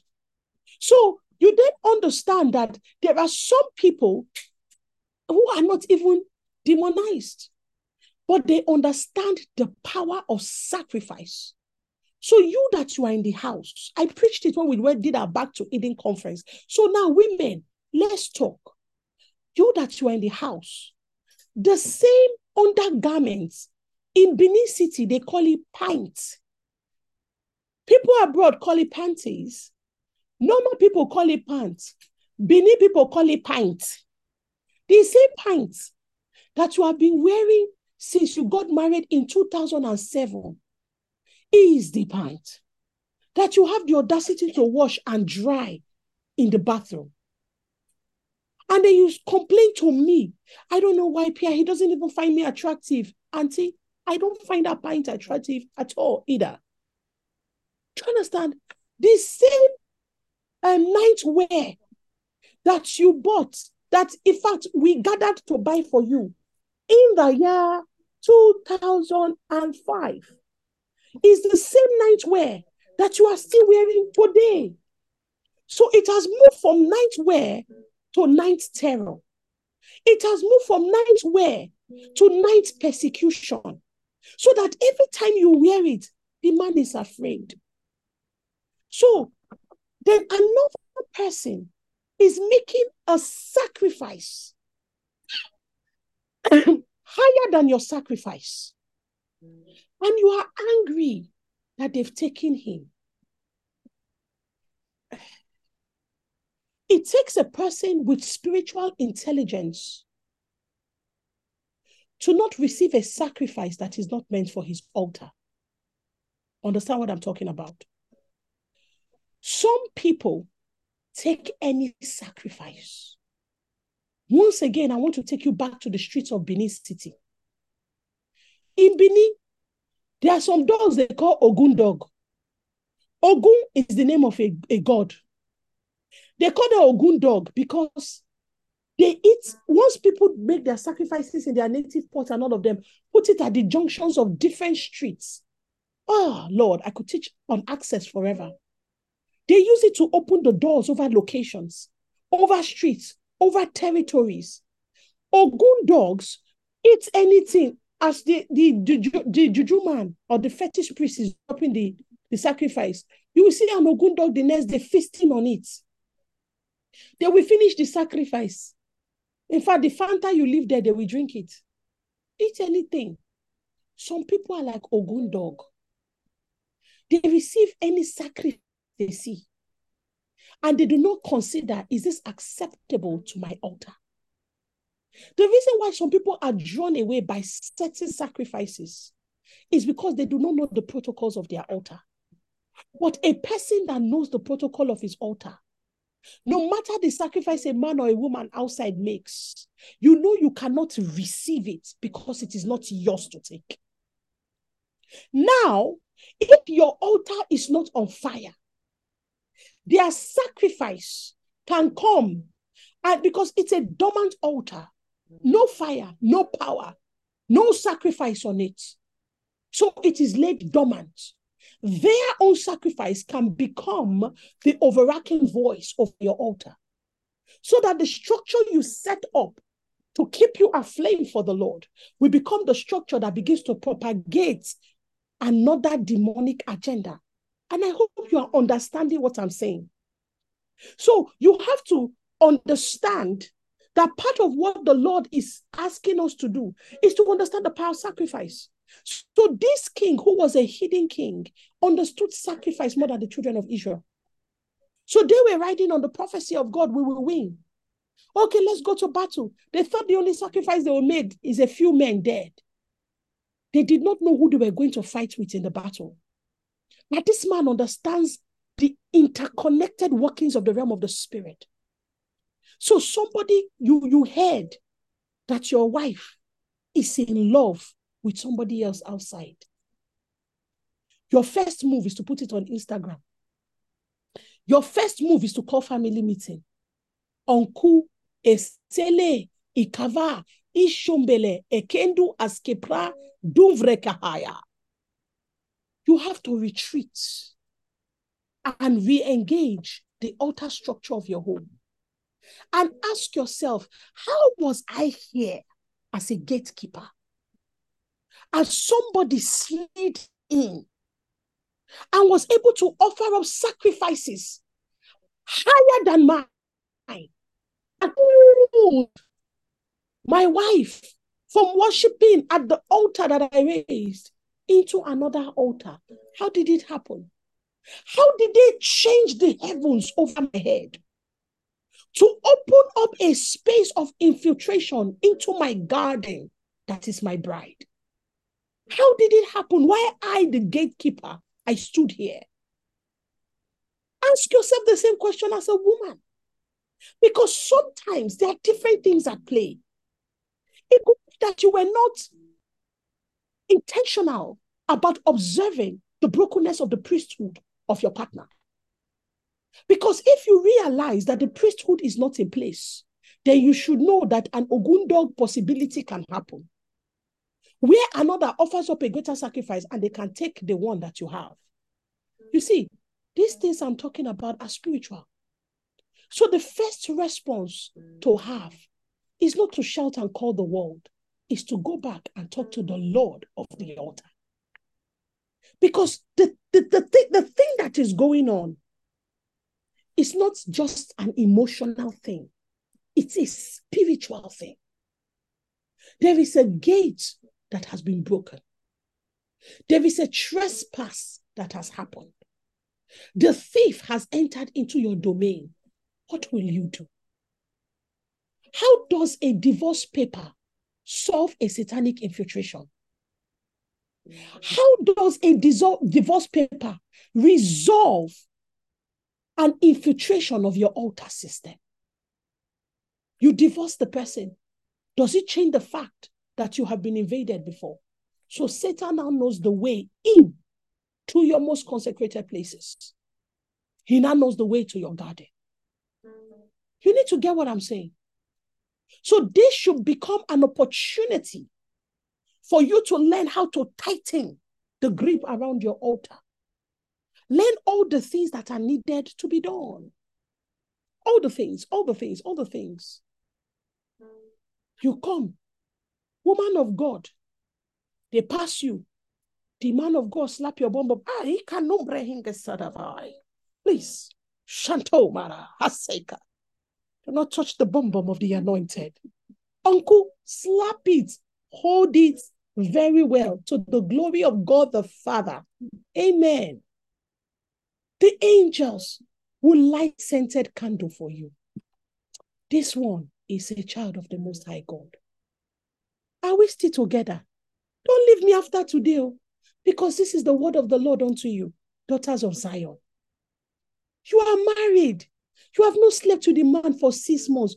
What's really the issue? What is the problem? Why? What happened?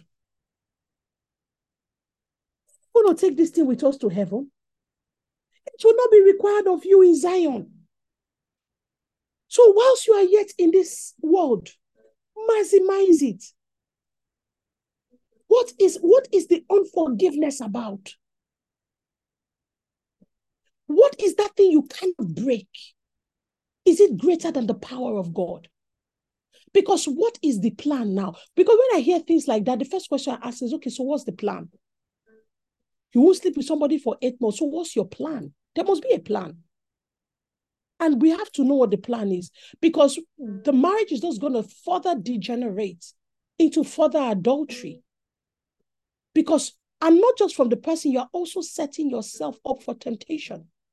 And because you need to understand how God configured the human being. So you may say to yourself, you don't know me. Me, I'm strong. Me, I'm hard. You see that strong, that you are strong. The walls you build to keep one person out is the same walls that will lock you in. So that in the day where the lover is coming to your garden, you no longer understand a certain measure of vulnerability. You don't understand. You no longer understand vulnerability. So there's a way you cannot romance Jesus. Because you don't know, you have put up so much walls in your heart as a woman. The very marriage that was meant to be the greatest flame that teaches you how to have companionship and communion with the Lord, you have blocked up the flame. Who told you that there will not be days you will feel like Jesus has disappointed you? Who told you that? There have been times when I was crying and I said, I can't believe you do this to me, Lord. I can't believe you do this to me, Lord. My heart is broken, Jesus. But I had to get up the next day and remember that I don't have the power to forgive. There's nothing for me to forgive God. But I have the responsibility to go back to the word and reevaluate why God has not disappointed me. It's part of the responsibilities of my priesthood. Because I cannot just sit with it and say, but anyway, he's Lord. No. I'm still bearing a grudge against the Almighty. So I have to allow the word permeate my heart and read all the reasons why God cannot fail. And God does not disappoint. And then it opens a gate of another level of communion with the Lord. In the same way, who told you that there will never be a day that your spouse will disappoint you? Who told you that? Forget social media. All that glitters is not gold. The grass is not greener. I say it, that it's not that the grass is not greener on the other side.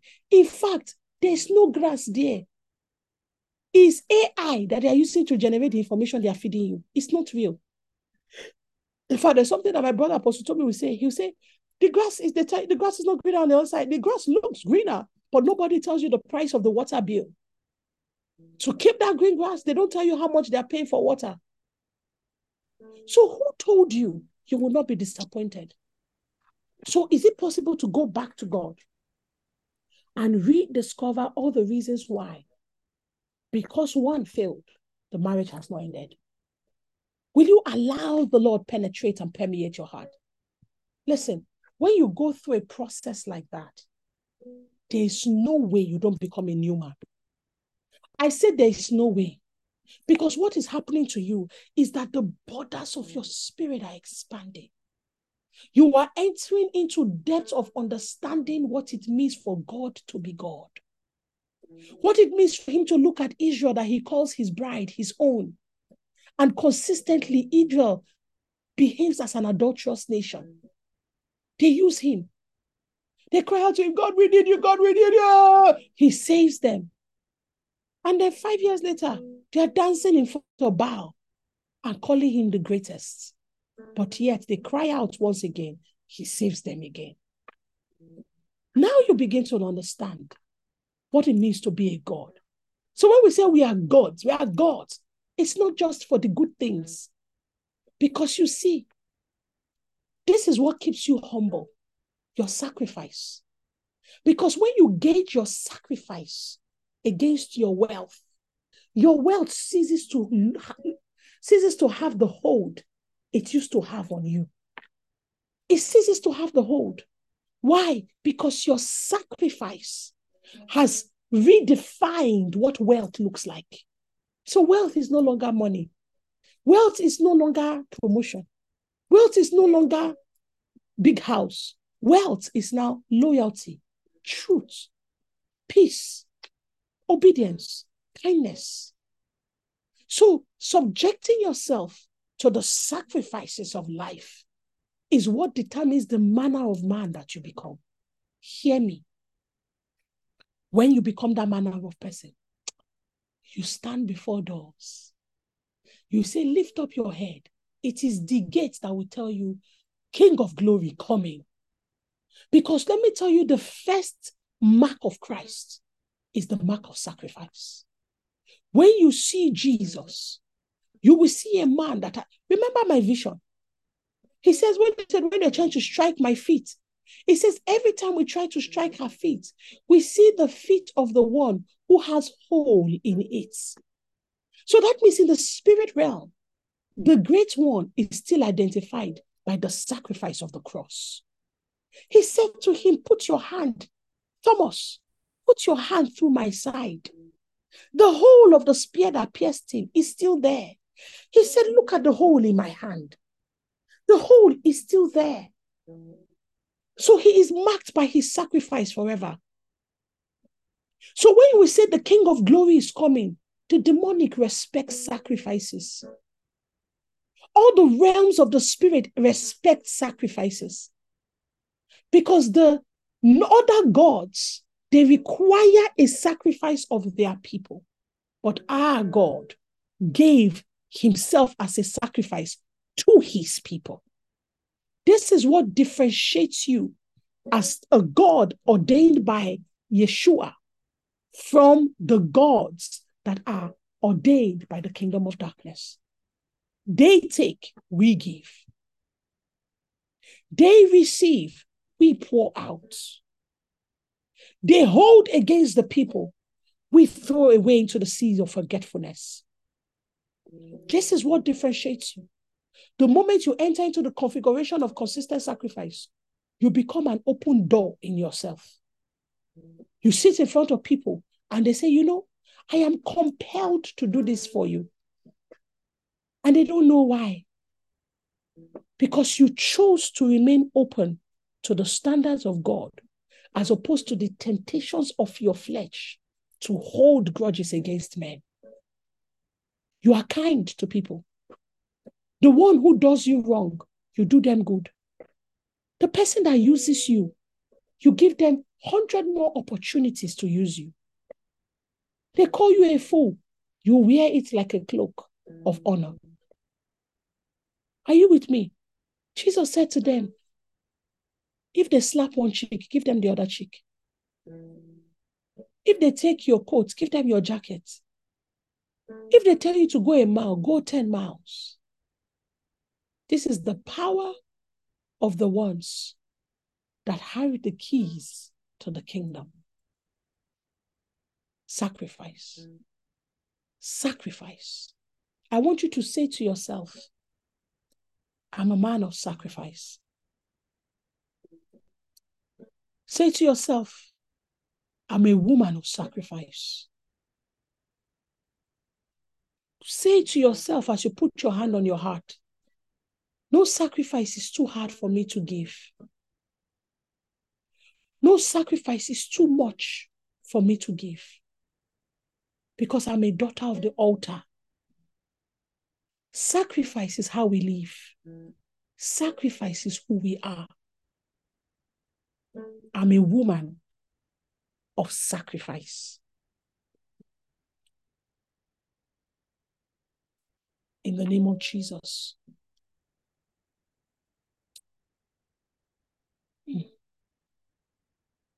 I thought we could enter covenants today as part of the things that keep the doors, run an effective gate system. But we have got into this time.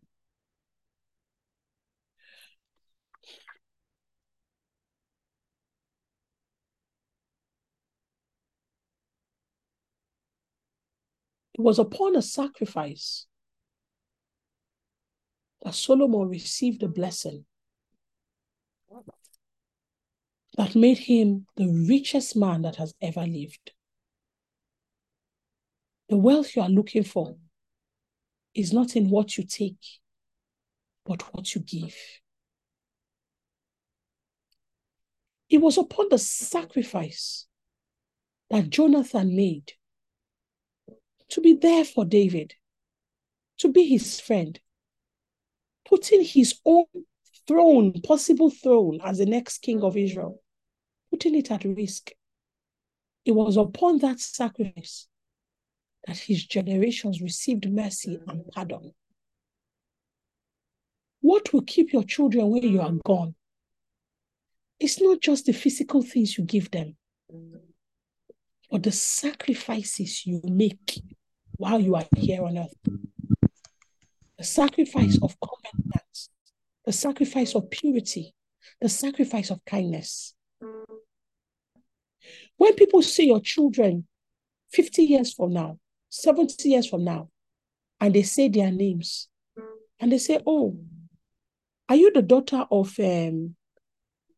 Akintokun? And the person says yes. How will people treat your children? Would they say, what? You are that woman's child? You are that man's child? Come. Let me tell you what your father did for me. Let me tell you what your mother did. Or will they say, oh, that's your father? Okay, all right. And the person, your child begins to look for a loan for 5 years. They refuse. Is that the future we want to live? Or we want to leave a legacy of sacrifice? When I was growing up, we were 7 children. But in my house, we used to be up to 35. We used to be up to 40. I woke up every day and I will see a new face. And we did not even need introductions. Once you see a new person, just say good morning. There was an uncle that lived in our house that it was when I became an adult, I realized that I never knew his name. Because we just woke up one day. We saw one man in one of the guest rooms. Every time he wants to talk to you, he say, my G, how are you, my G? Oh, my G. Wow, this banga soup look nice, my G. So we just started calling him my G. Uncle my G. It was when I was getting married, I said, wait, where is Uncle my G? What is his name, Seth? We never knew his name. That was how my house ran.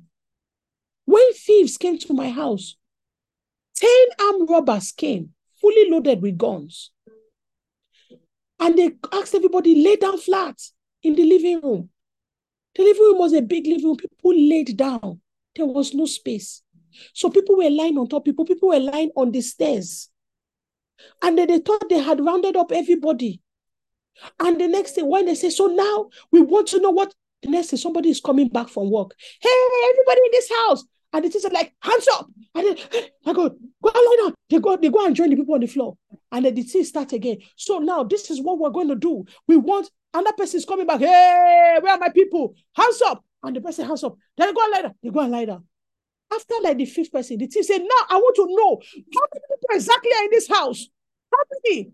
I will say, sir, we don't really know. We are like 35. We're like, how many you been? Why are you like this in this house? What is wrong with you? The teams were angry at the numbers because the numbers were affecting their logistics. Just when they thought we have the whole house, somebody else is coming back. What is wrong with this family? That's how I grew up. There was one time it was so bad. I didn't even have a closet to keep my clothes. So there was a store where they keep mattresses, keep everything.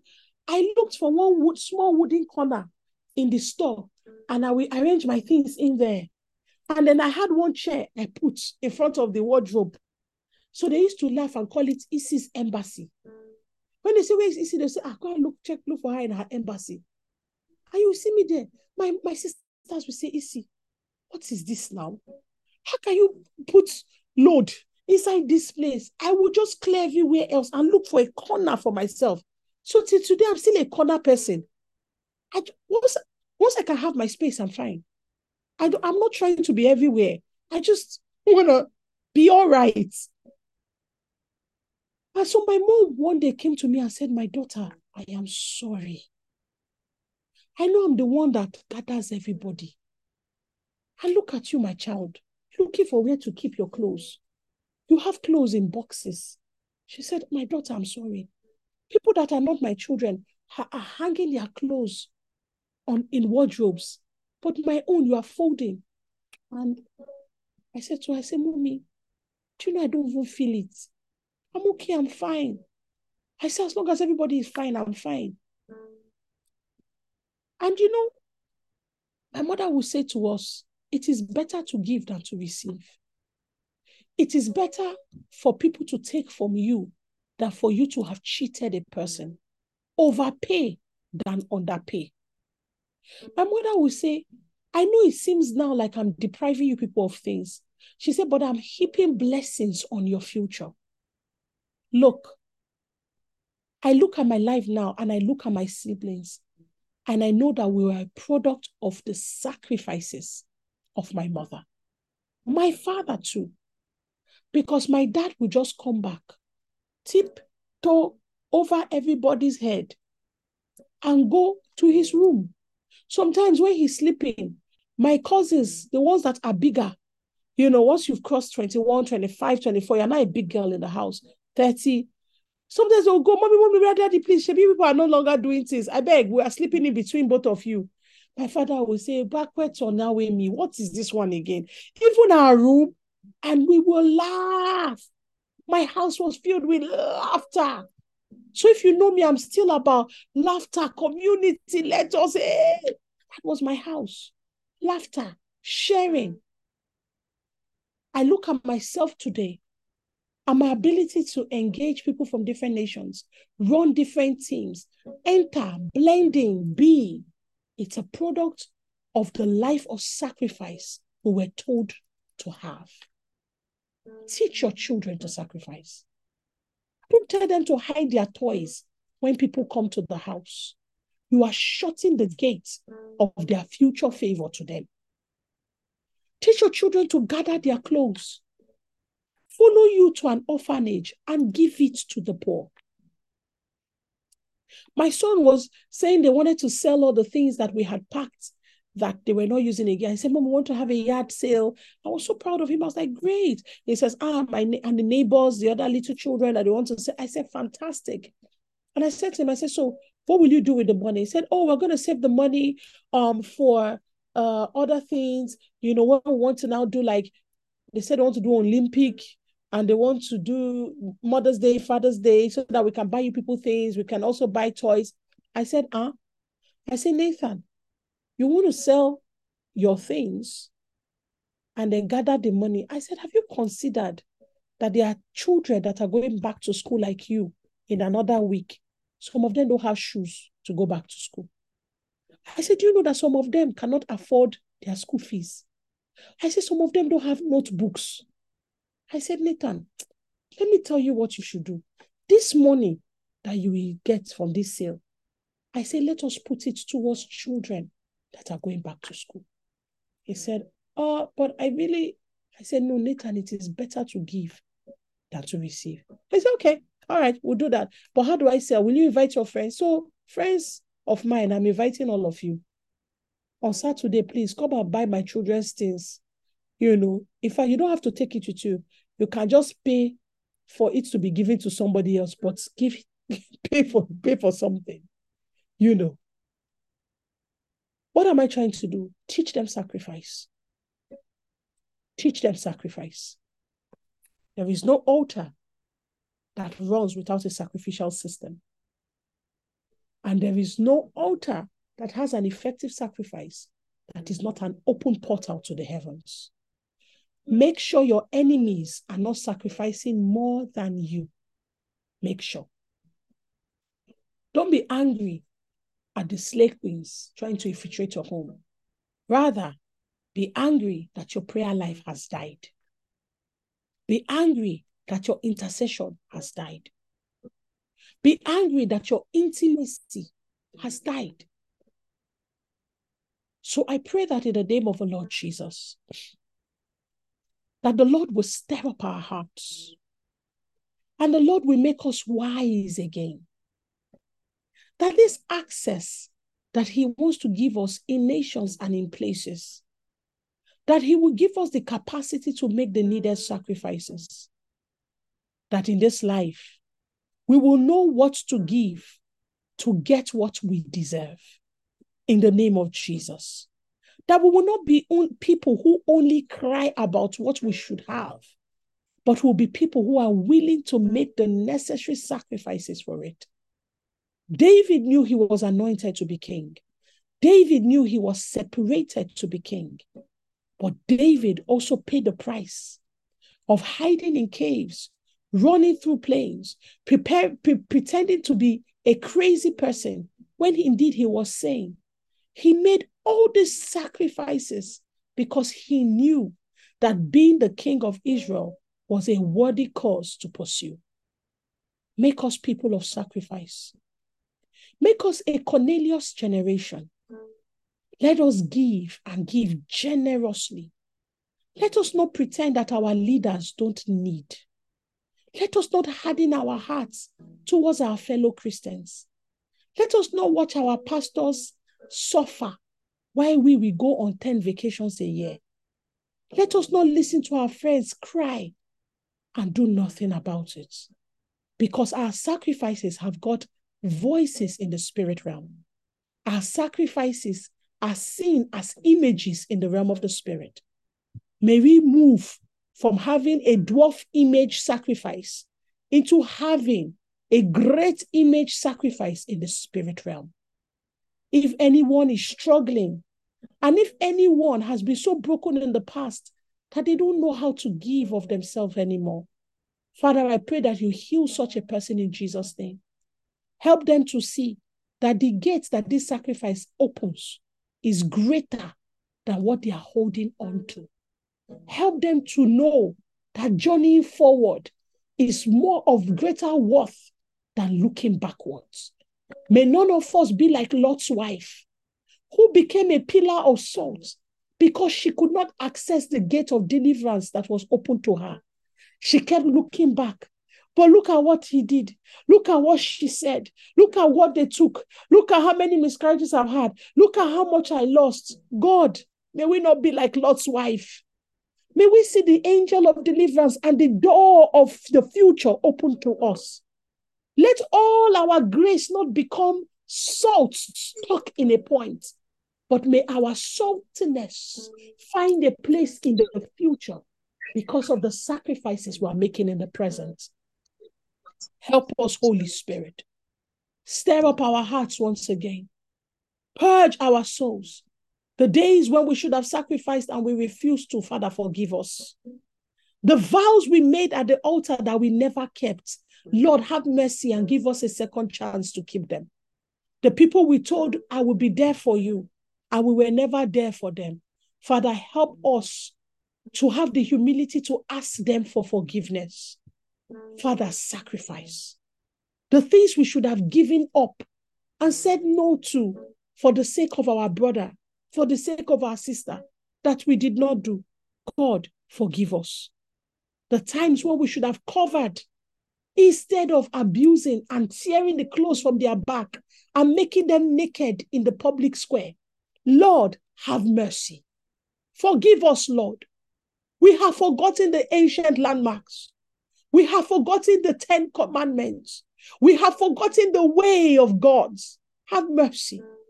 Please do not let the gates be shut to us anymore. Do not let the doors be slammed at our faces. But God, have mercy. In humility, we ask you to show us where we've gone wrong and to make us givers once again. Teach us, oh God, how to pour out ourselves, how to be people marked by sacrifice. Thank you, Holy Spirit. In Jesus' name. And so, Father, we take the wine and we take the bread. Komela sobrehiga dava somahai. Shimbrono melekaba sobrehidai. Kivambrono mon sombreke dele divai.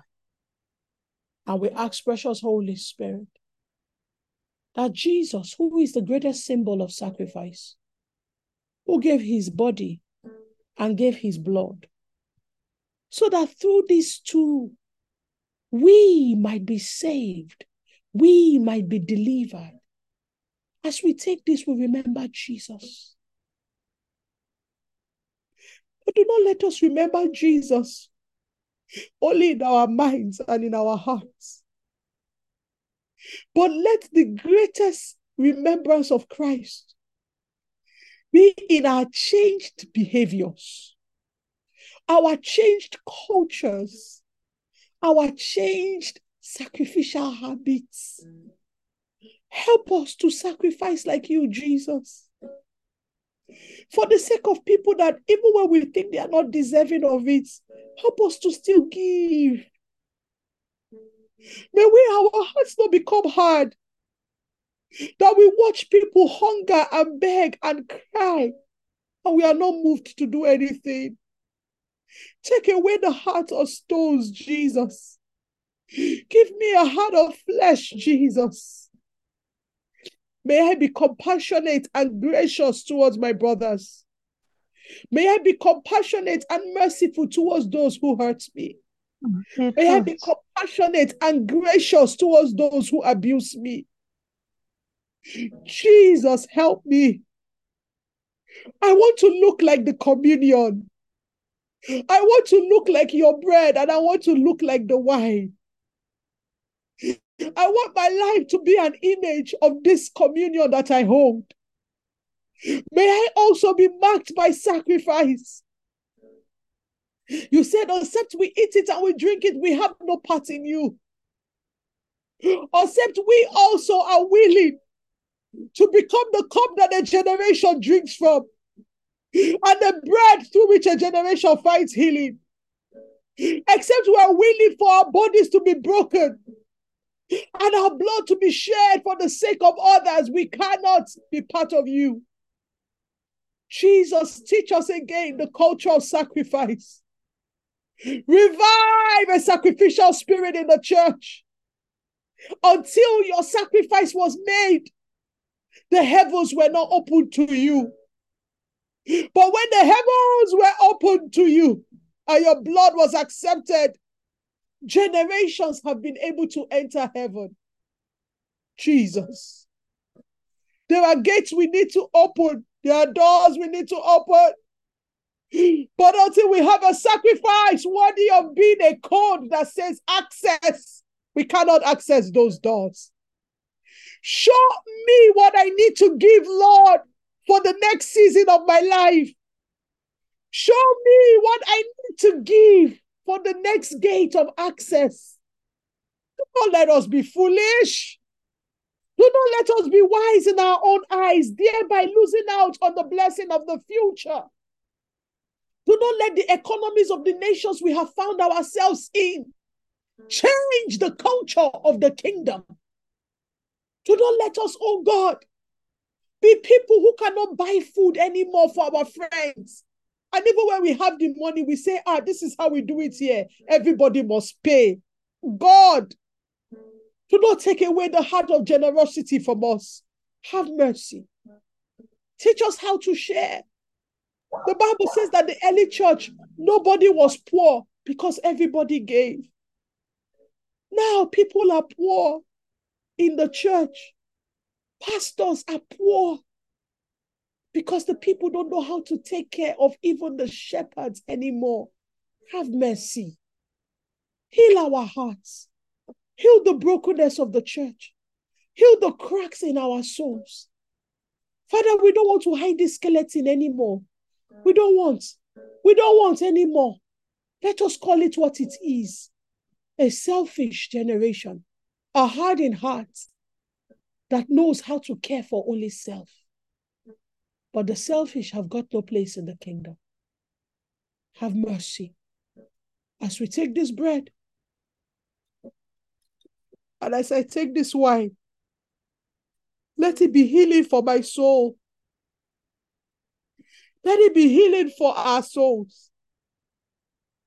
Any part of us struggling with this word, let it be healed in Jesus' name. Any part of our identities that were formed from world demonic theologies that is now preventing the access. As we take this communion, let it fight those theologies and bring us the wisdom of God. Thank you, Jesus.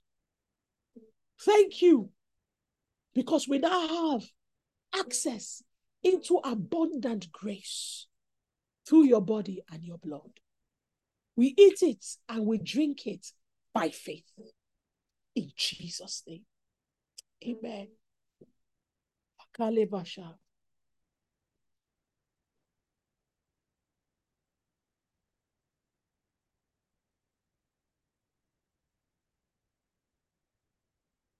Healing for our bodies. Restoration for our souls. Strength for our minds. We have partaken of the table of our Lord. Let it be done unto us according to his sacrifice.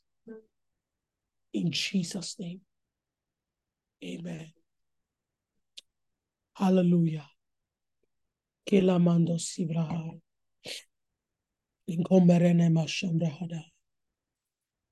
Sacrifice is a spiritual technology that opens doors. Sacrifice is spiritual wisdom. God's salvation was always marked by sacrifice. The doors we enjoy in the spirit today are a product of the sacrifices of men. So as you go, I ask you, where is your sacrifice? Are you sacrificing to only the things that will benefit you? The Bible says, if you do good for only those that are good to you, where is your sacrifice? If you give to only those that can give back to you, how can you call that a sacrifice? Don't forget Authority in the spirit realm is marked by sacrifice. The heavens opened up to Jesus because he was carrying the blood of his sacrifice.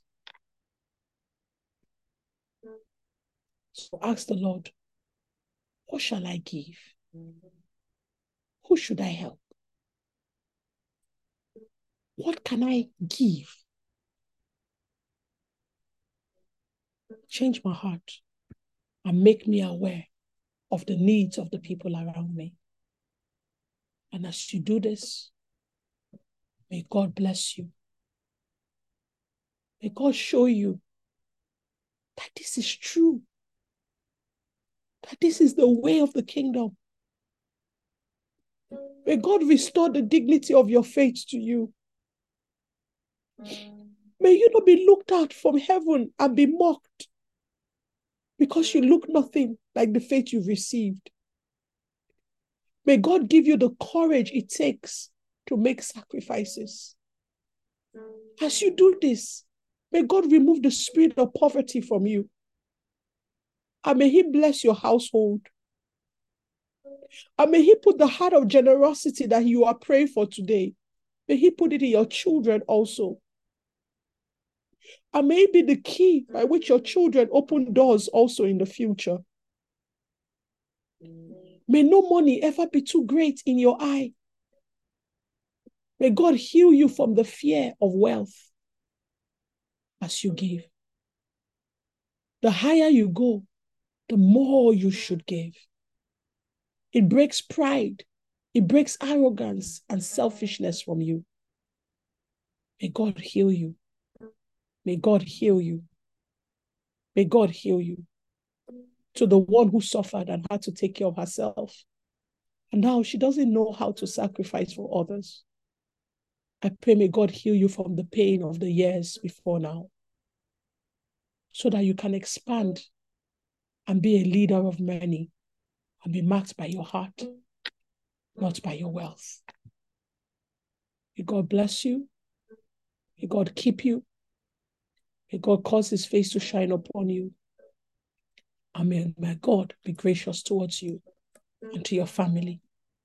And may the doors that your sacrifice were preordained to open, may they be open unto you in Jesus' name. Amen. God bless you. God bless you. God bless you. God bless you. God bless you. God bless you. And I hear the Lord speaking about forgiveness of sins.